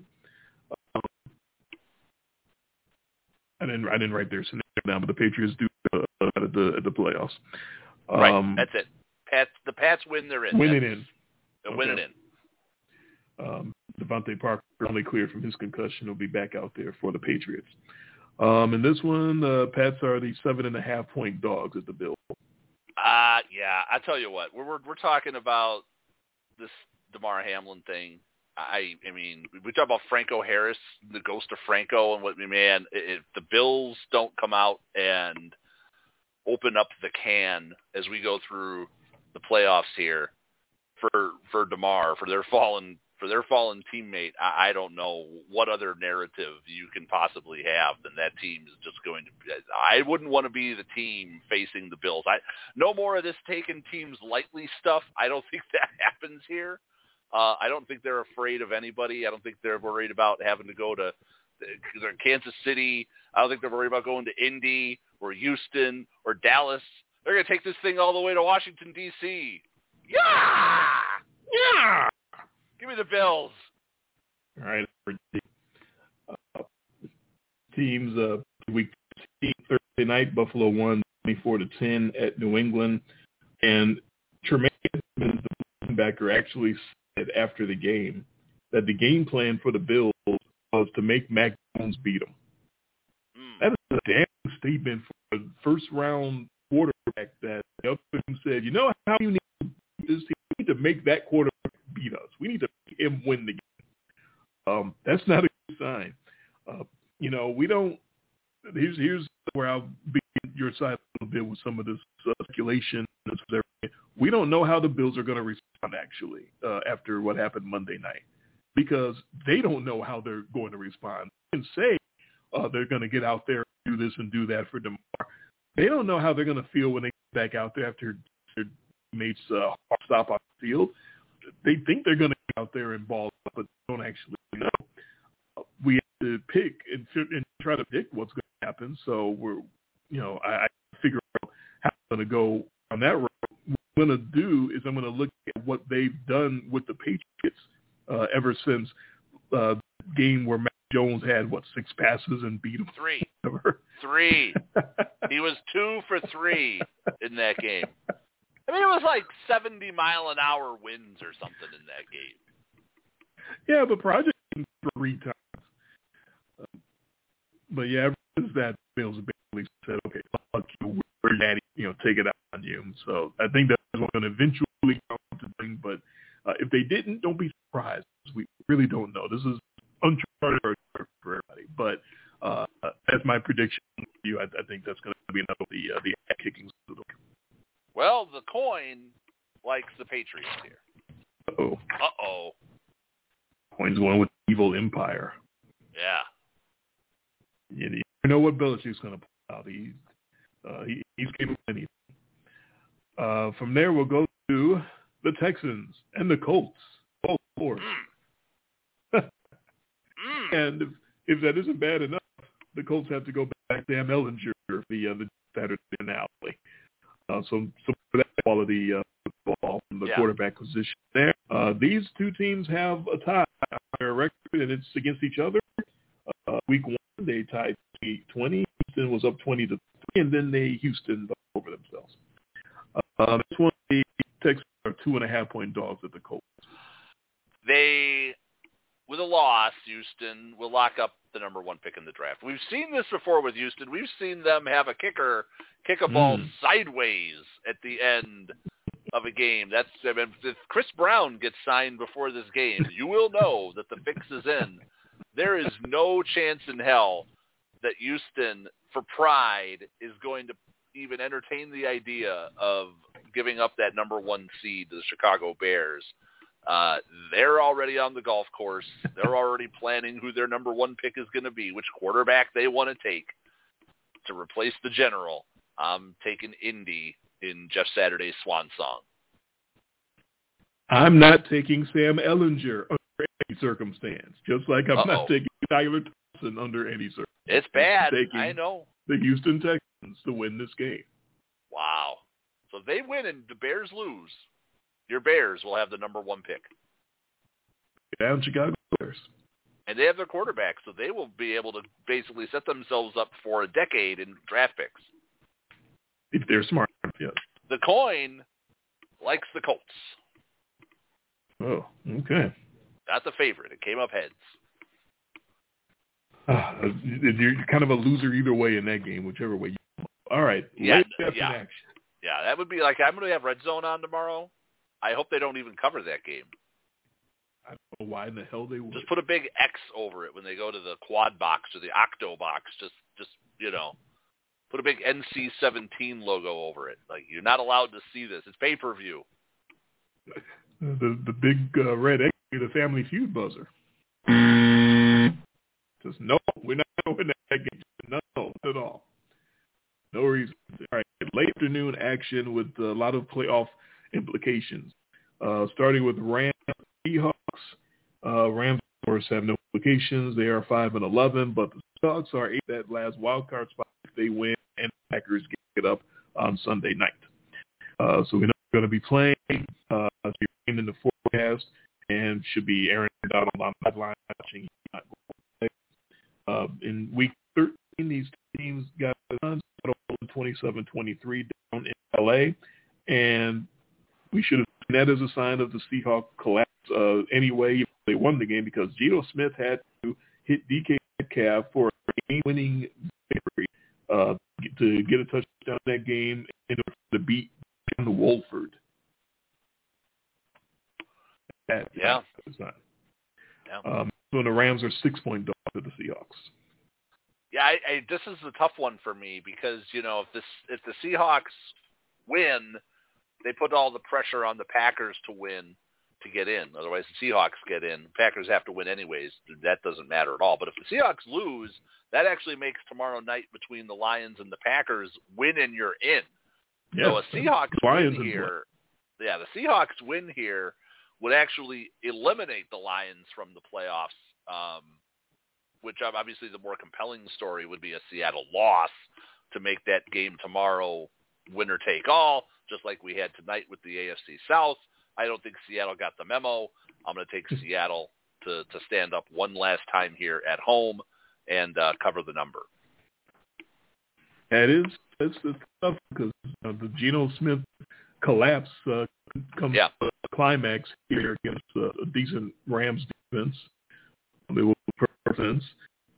Does Baker Mayfield have another decent game somewhere in him?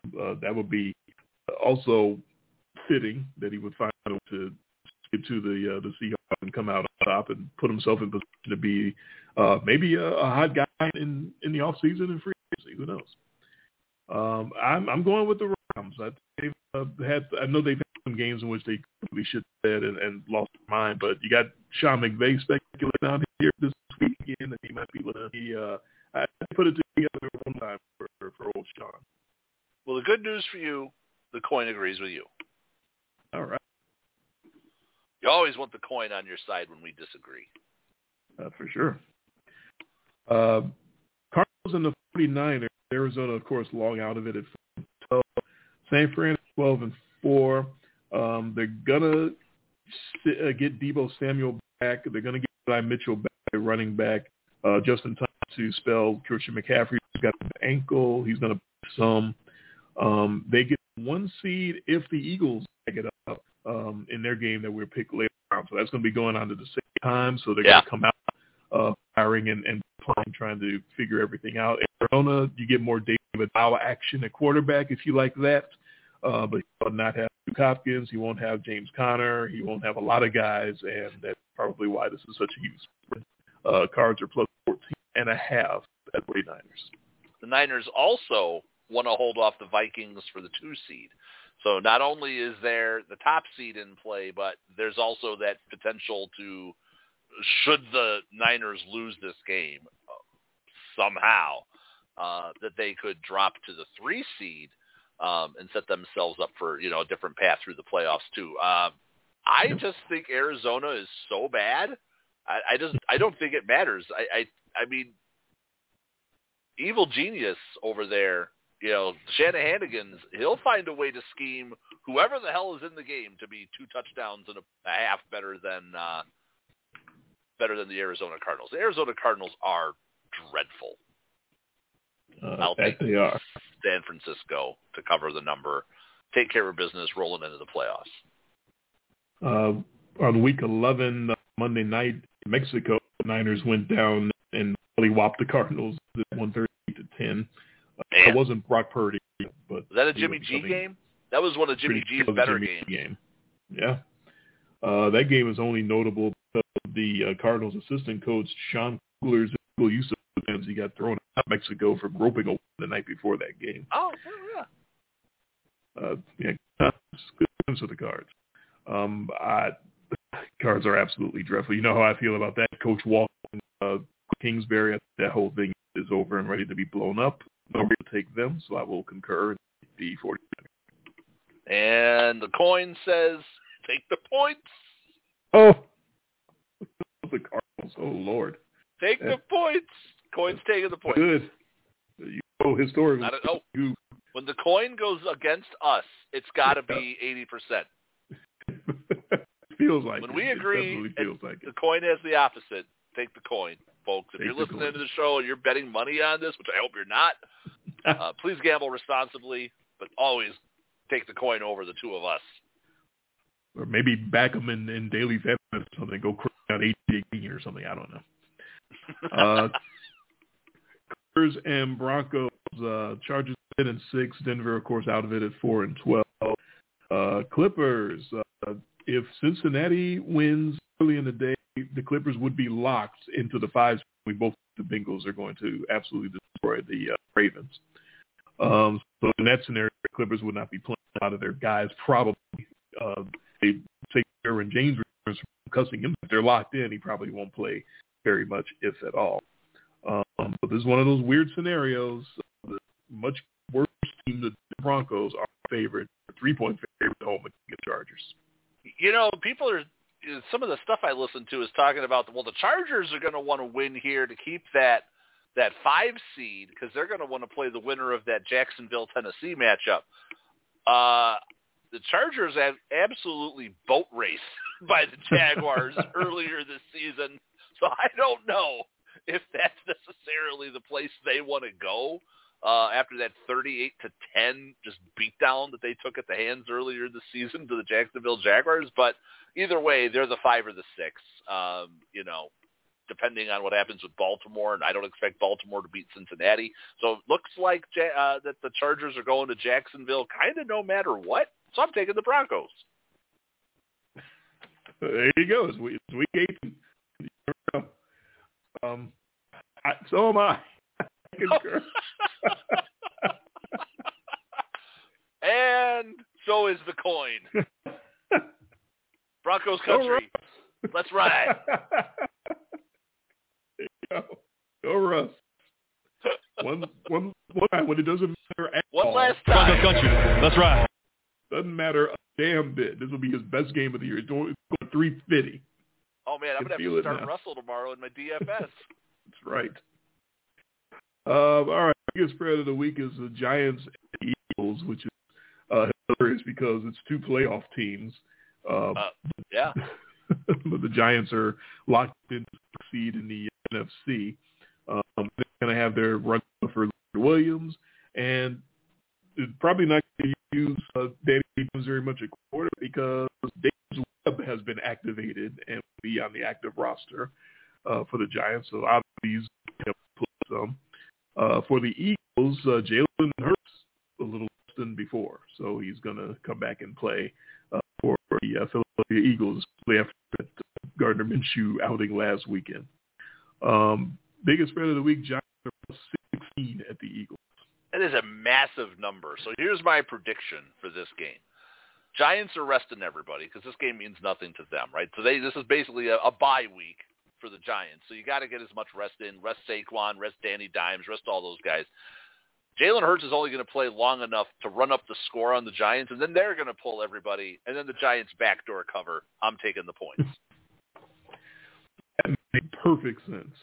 There is no reason to absolutely destroy that pick and say it's going to go that way. It very well might absolutely go that way.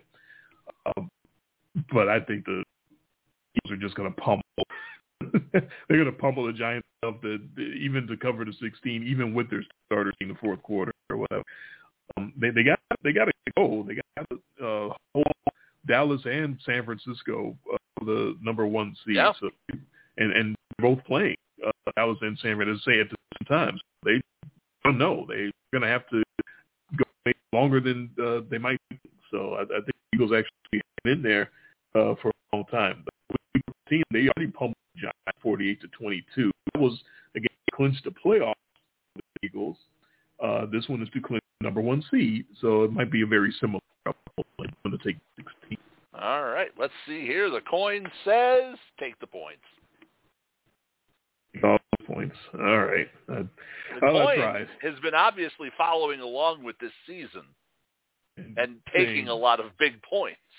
A huge spread. Do not go with the favorites because that has not gone well. If you just bet the underdog on all of these 10-plus point lines this year, if you just bet those games and took the dogs, you'd be rolling in money. It's one of those years. Other years, it doesn't go that way. Other years, doesn't always happen that way, yeah. Yeah, you'd get your ass kicked. But this year, definitely big time with the dogs. Another big dog, the Washington Commanders. Yeah. I don't think they've been eliminated yet. They will host the Dallas Cowboys. Dallas 12-4, Washington 7-8-1. As I said, Dallas has a chance at one seed. If somehow the Eagles and the 49ers both lose, Dallas miraculously takes a top seed in the NFC. Never thought that could even be in play. Even if the Eagles, if it's just the Eagles, Dallas can backdoor their win and win the division. Get Tony Pollard back. He was out last week with a thigh injury. Washington, as we talked about their quarterback issues, now Sam Howell is QB1. Yeah. Beerman some as well. I don't know. Carson Wentz definitely out. Both of their running backs are definitely out. Brian Robinson and Antonio Gibson. Many other players have been ruled out already as well. Before Dallas won 25-10 down in Jerry World, the game where 40.9% of Washington dropbacks present, and it's like you can't do anything. If you half the time you drop back, the team is getting pressure on you. You're going to win that way. So that was another huge win in the Cooper Rush era. All because of Cooper. All because of the play of Cooper Rush, not because of the defense at all. Sure. Right. And this one, Dallas is the big favorite up in Washington, -7 at the Potato Skin. Yeah, so let's see. Can't take Nathan Peterman. Can't take Skylar Thompson. I'm not taking Random Allen, whoever the hell this guy is. I mean, if this isn't a Random Allen, I don't know who is. Dallas still playing for something. A lot of scoreboard watching is going to be going on in this game, but if the Giants are somehow hanging, I think that the Cowboys go out, they take care of business. Washington's a dumpster fire. I'll take the Cowboys squish. Feels like Chico's last stand to me. It feels like it's his last go around. Sure. Since Washington actually likes him, since players actually like Chico Rivera and play for him, despite all this quarterback shenanigans, and since how I don't know what he is or who he is, but since he's not Carson Wentz, I'll take the Kings to play close and keep it close, and I'll take the points. Okay, let's see. The coin says no. Coin says take the Cowboys and give the 7. I'm trying. The to coin find has also angles. gone against every Random Allen this week. Smart coin you got there. And again, finally, to conclude in the final game of the season, the Detroit Lions and the Green Packers, who both been beat. And of course, the Packers are in a win situation after the terrible start to their season. The Lions, as we discussed, will sneak in themselves if they win this game and Seattle loses earlier in the day. But Seattle beats Rams, which you have happening, then Detroit would be eliminated, actually. So that's the scenario set up for that one. The Packers are going to pull it out at home. Detroit are a 5-point dog at Green Bay. Did you say 5? I did. Okay, because you broke up there a little bit. That's okay because I picked this at 4.5, so 5's even better because I'm actually taking the Lions and the points. I'm not taking the Lions to win. I'm getting cute here. I think they're going to put up some fight. I don't think this is just the Packers steamrolling their way through to the playoffs and who knows where once they get in. I still think that the Lions, and again, I don't even worry about the earlier game. I think whether or not the Lions are playing for everything or playing for nothing, they're either going to be playing for their playoff lives or they're going to be playing spoiler. And I think they'd love nothing more than knocking the Packers out of the playoffs either way, whether they get in or Seattle gets in. So I'm going to take the Lions to kind of stand up here for Dan Campbell and give the Packers all they can handle. I'm taking the Lions and the 5. Okay. I do still want the Packers to win because I do want you to get your 9-8 Packers to the playoffs, and I get my Jags to the playoffs, and we can both be happy. Can both tout our geniusness. Yes. We'll have business cards made up with those predictions on it. It's just, hey, football but if the Lions here. win, I get to gloat. So, because I got my team to the playoffs. Yeah. Although I have the Packers losing the Super Bowl to the Bills, so I would also like them to make the playoffs too. The early game you referenced, Week 9, Barnburner up in Detroit, won 15-9.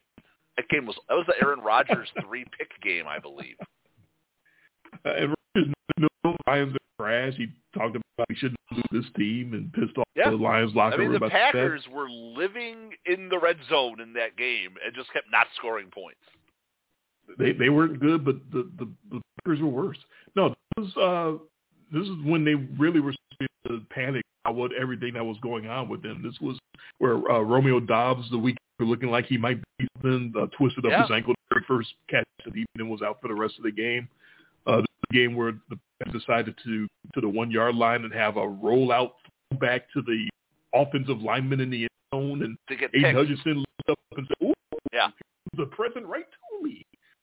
Just a terrible design, terrible idea all around. They were desperate. It was circling down the drain. So maybe it was the game that sort of snapped. Okay, we got to do better. It did because that was they had lost. That was their 5th loss in a row. That game, and then they came back the next week and beat the Cowboys. And since that Lions game, the Packers have gone 5-2. Yeah. So that was the one. I was like, okay, this is the bullshit. We need to do better than this. I preordained it, so it must be, and I am locking it up. Packers you might as well. I was, I even lost track. Right, you forgot I didn't have a lock. The locks don't really matter. Right. But no, I get it. I mean, this is your pick. Just like, hey, you would have probably thought I would have had the Jags today because you were like, oh, you're really getting cute. And no, I thought that the Titans would try to, win ugly. They tried. So I'm taking the Lions. You're taking the Packers. The coin is taking the points. Of course. The dogs. Of course. The heads came up a few times, but the coin was very underdog friendly. This year. It knows. It knows.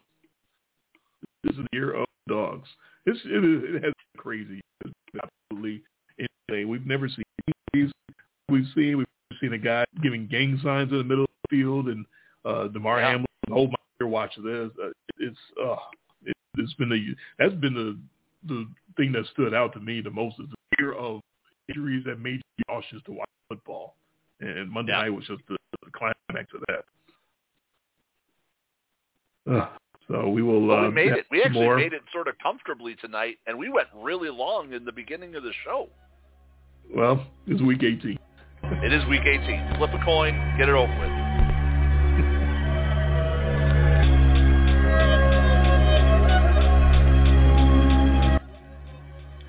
Into our VIP after show. Some of these games where these teams are been eliminated for so long, there's nothing to talk about. There's no reason to break it down.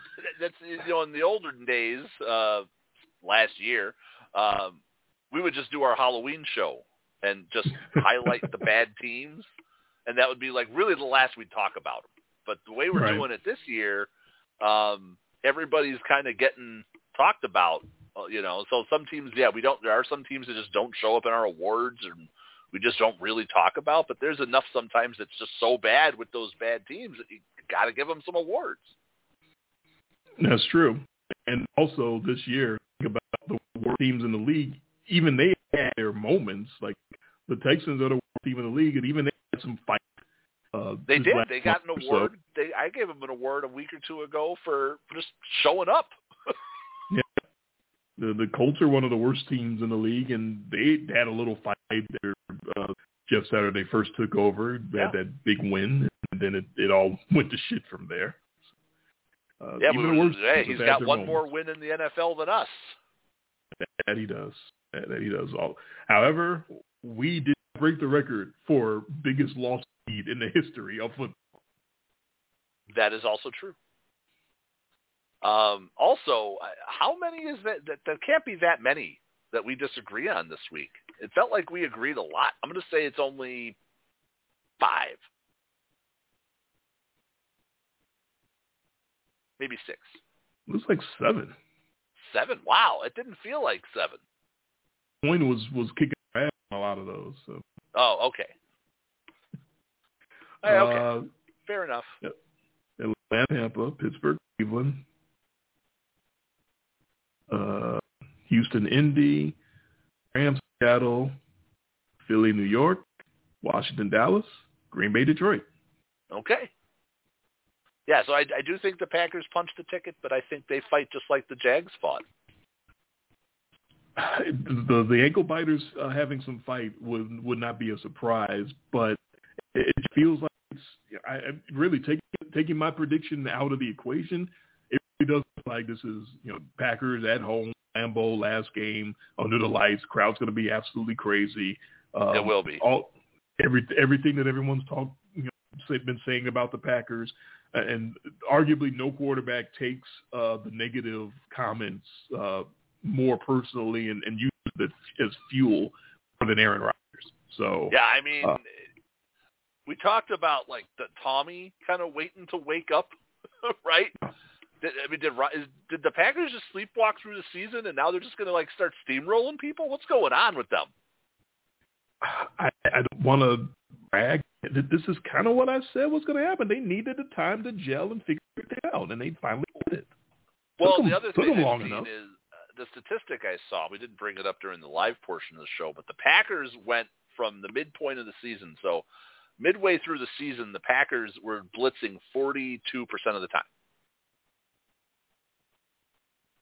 Since then, since they've been going on this run where they've been winning all these games, they're only blitzing 10% of the time. Okay. So the Packers we'll just watch this tomorrow. The Packers are completely content to just drop coverage and keep everything in front of them and slow you down. You think about Tua with his concussions, throwing the ball to them. They get the pick. They get the picks on Cousins. They pick Baker, but so they are clearly Justin Fields in that game. Getting pick happy late. So you think about this Packers defense with all these turnovers in the back end, and they're doing it all by not blitzing. They're doing it the Bengal way, the way the Bengals beat the Chiefs last year, just saying, nope, we're just going to drop everybody. It's an interesting take for a team that can't stop the run, but it's working. If you don't make them pay by running it up their ass, that you deserve it. You deserve to lose. Yeah. So we'll see if the Lions come out and give them a little bit of a DeAndre Swift and Jamal Williams. That's what I would do. But who knows? Maybe the Packers have that charmed life, and them and the Jags are going to win out to get in. There aren't many teams in the league worse at stopping a run than the Packers. But they're playing a team that's worse at stopping a run than them. This is an Aaron Jones, A.J. Dillon game. It should be. That's actually been their recipe as well. They're a running defense team. That's if they can do that. Run the ball a lot, play good defense, get a few big plays from Aaron Rodgers. Usually, good things happen. So, post-mortem here on your Tennessee Titans, who lost tonight, 7 in a row to finish this thing out. That is that's ugly. So we go back, and they were at 7-3 at one point this season, and finish this thing out 7-10.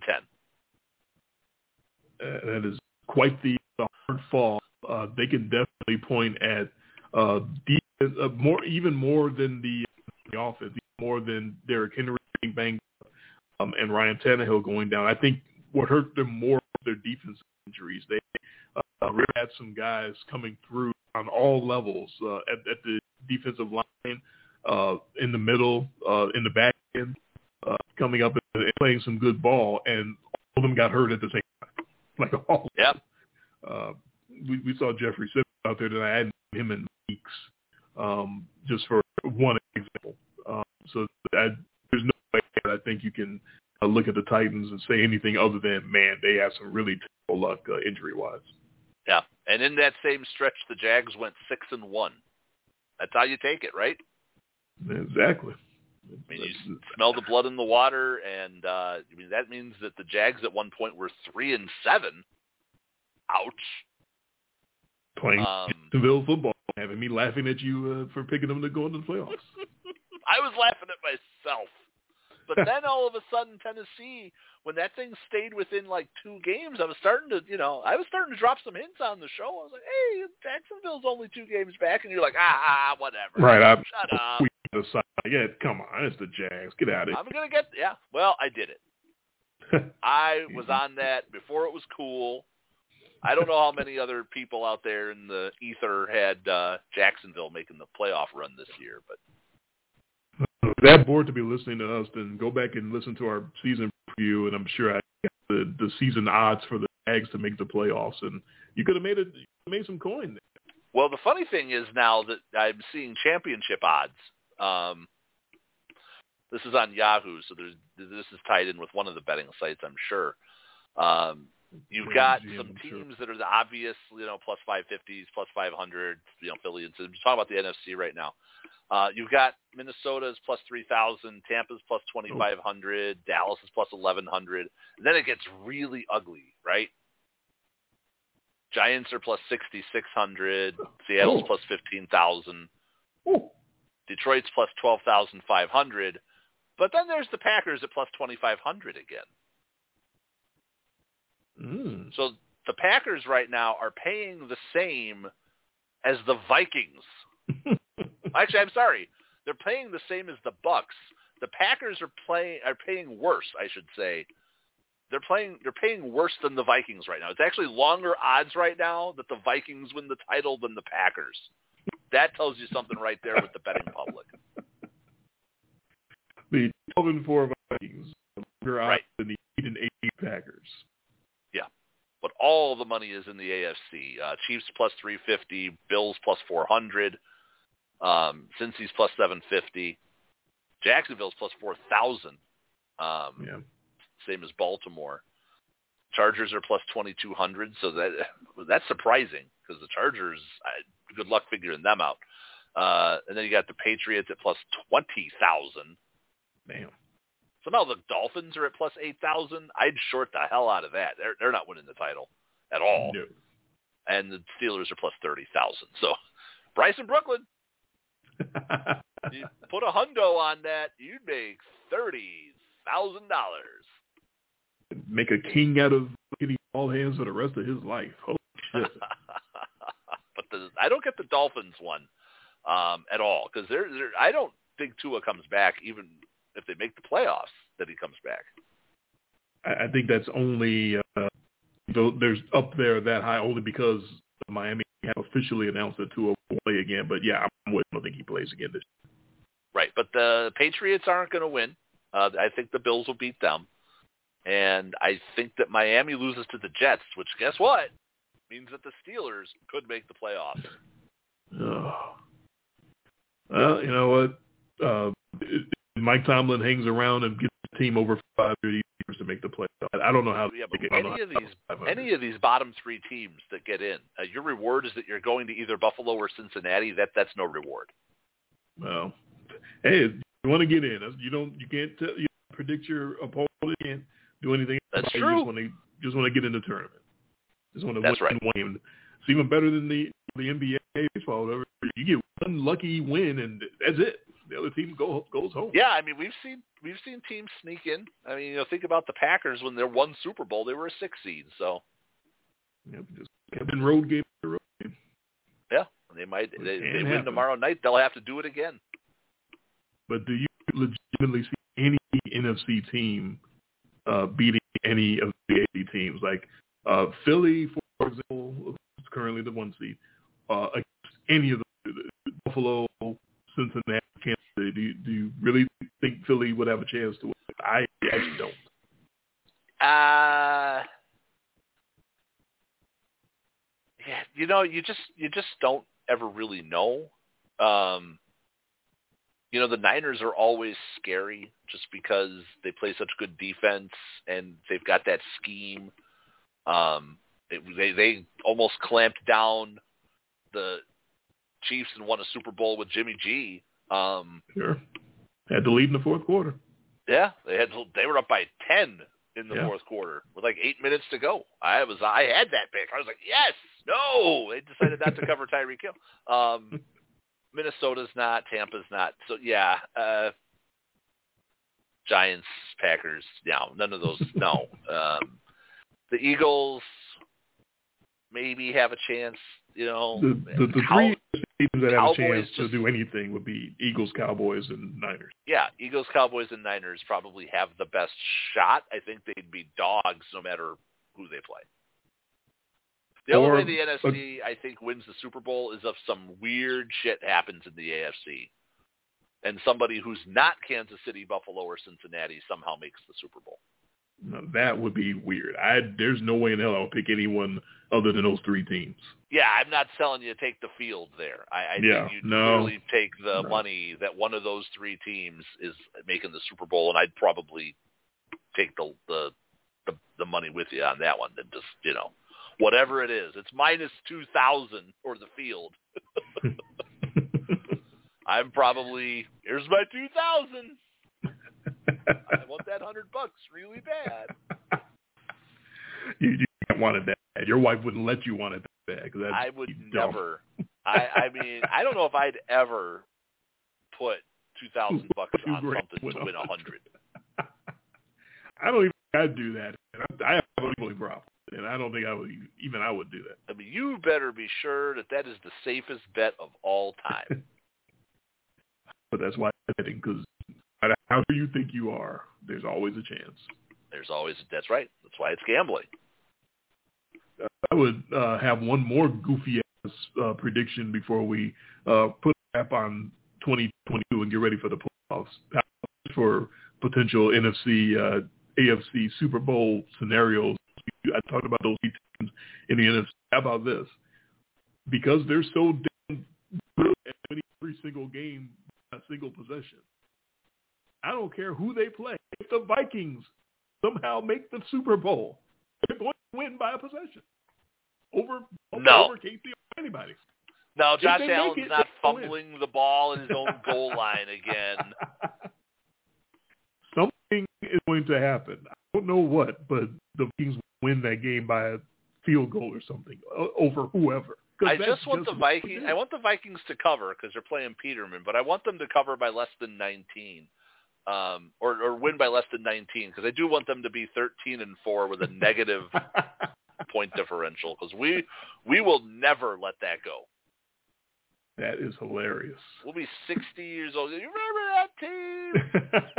Remember that Vikings team? That negative point differential, fraudulent Vikings team? Even the Giants, who we call frauds, are at 0. Right. Oh, God. But that's my point. If they survive all of that and then storm through the NFC, win the NFC championship and get to the Super Bowl, they're just going to win the Super Bowl by a possession. They just do it.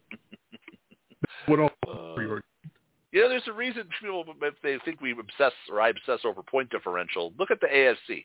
All 7 teams right now that would be in the AFC playoffs have a positive point differential. All the teams that are out don't. So scoring more points than the other team matters.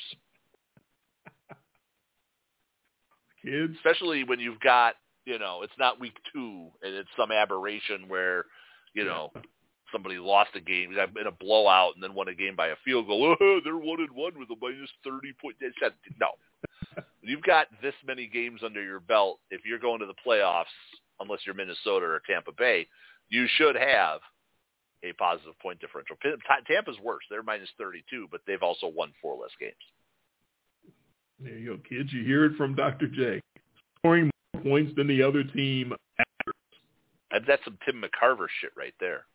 You know, when you score more points than the other team, you tend to win games. You usually win. Hey, Tim. Would be wild, though, if your Bears get the number 1 pick. Yeah. It's been a long time. I don't remember the last number 1. Is the last number 1 they had fucking Peyton? Has it been that long? Bears? Yeah. Because it seems like they're never bad enough to pick number 1. No. They were bad enough to get number 2, and that was Rick Meyer. I remember that. I was going to say, Rick Meyer was, and then they traded up for number 2 for Trubisky. Oh. But they were, well, I'm sorry, they traded all the way up to 2 from 3. From 3. And have now set the 49ers up for years of success. So that they could move up 1 spot. Good job. Yeah, and the Niners took Nick Bosa anyways. Ahead. I remember the night that happened. I'm texting you like, man, this is the funniest shit I have ever seen. How do you get duped on live? How do you actually get duped on live TV like that? Because you're the Chicago Bears. To take the quarterback that the team you traded with was never going to take in a million years. Nope. Only the Bears. That's a classic, though. That's why we talk about it. Oh. All right, I know I've been breaking up, so I'm gonna insert you and been get clear now since now that we're in the after show. You've been really clear. Oh, of course. It was after midnight. Well, a very long week for me, and then for you. Hey, you joined me in turning 40. So happy birthday to you. I did. Thank you. I caught you yesterday. You know how well, actually, 2 days ago now. Yeah, right. Technically. 47 feels like all I want to do is sleep. Yeah. Did 46 feel different? Not the last week or so of 46. Yeah, I've just been really tired lately. I think the holidays and everything just wiped me out. Yeah. We were supposed to have a bunch of people over tomorrow and do some birthday stuff. I told my wife, I was like, no. I did my little stuff with the family, and we had cake, and we had a special dinner, and, you know, we did all that on Friday when my birthday, and it's like, I just want to relax, and I want to do nothing tomorrow. So we're just going to, you know, chill. That's my birthday wish. I just want to watch some football, watch all these crazy results, especially as it gets later in the day when you start getting to the games that really matter. You know, because that's what we're going to be talking about going into Wild Card, Super Mega Wicked Wild Card Weekend EA Sports, which is funny because I actually have it written that way on my pick sheet. It just says Week 18, and then the next week it says Super Mega Wicked Wild Card Weekend EA Sports. For Saturday and Sunday, Monday. For my, yes, and Monday. That's right. Because they're doing Monday Night Football for the playoffs, which you can't tell me that doesn't put those teams at a massive disadvantage. It also puts more money in the owner's pockets, so that's really matters. Getting back to the... What's even worse is you could potentially have teams coming off of that to go play a team coming off a bye. Right. It's FU you can get to those teams, I think. We don't care about you at all. Well, Saturday at 4:30, Jags Chargers. You heard it here first.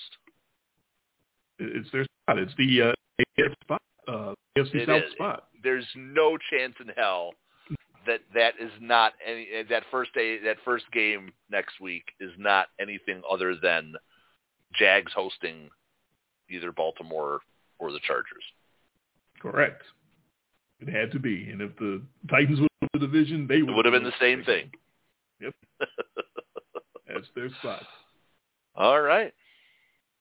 So next Friday is definitely going to be the same time slot of 11 p.m. Eastern, p.m.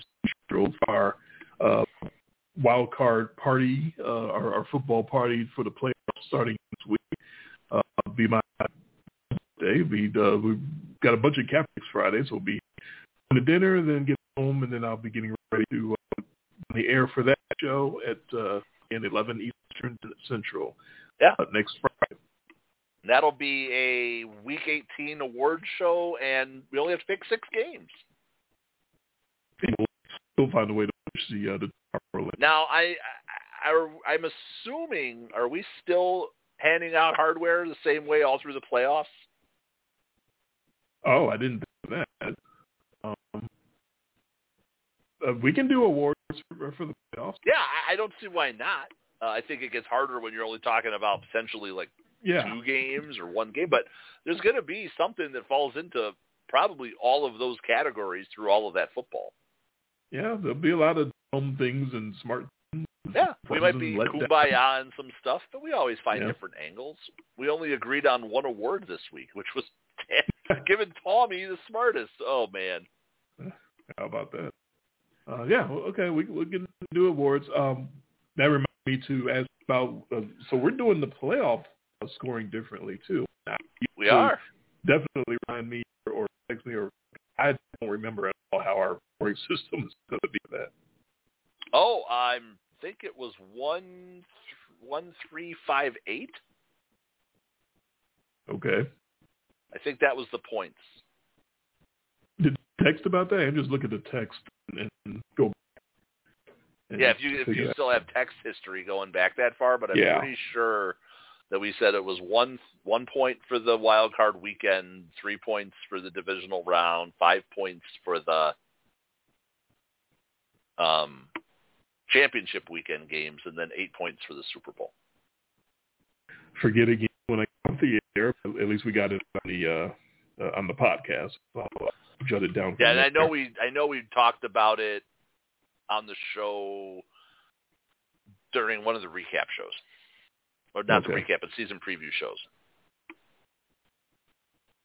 All right, well, I'll get figured out. We'll definitely get that all figured out. All right. Either way, I know I got that 1 extra point to start the playoffs because of the locks, so I'm for that. And I'm clinging to a 2-game lead here going into the last. This is the closest we've been going into the playoffs in a long time. Yeah, I'm rooting for us to get 500. That's the right. That's the whole. It is. That's the holy grail. That's the level you want to get to. You're supposed to be a football expert, and you got your own show. You should go 500 for the season. So we're aiming for that tomorrow. All right. Let's get into this. I think that'll be it. No, I'm good. I'm gonna head to bed. All right. Jay, I am Dre. This has been in much less detail the podcast, the last regular podcast of this season. Prayers up for Damar Hamlin. Everything is looking much better for him. Thank God for that. And so about all you can say. Past that, we have but no one really know. All right. We will be back Friday, 11 p.m. Eastern, 7 p.m. Central, to make our wild card picks and to recap Week 18 in the NFL and to see if the coin, again, dominated us, which it usually does.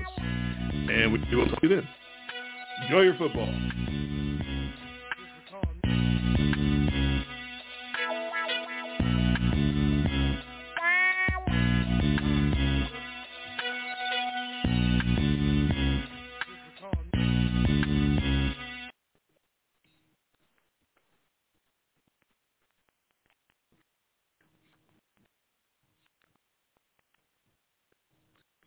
With the Lucky Land Slots, you can get lucky just about anywhere. This is your captain speaking. We've got clear runway and the weather's fine, but we're just going to circle up here a while and get lucky. No, nothing like that. It's just these cash prizes add up quick. So I suggest you sit back, keep your tray table upright, and start getting lucky. Play for free at LuckyLandSlots.com. Are you feeling lucky? No purchase necessary. Void where prohibited by law. 18+ terms and conditions apply. See website for details.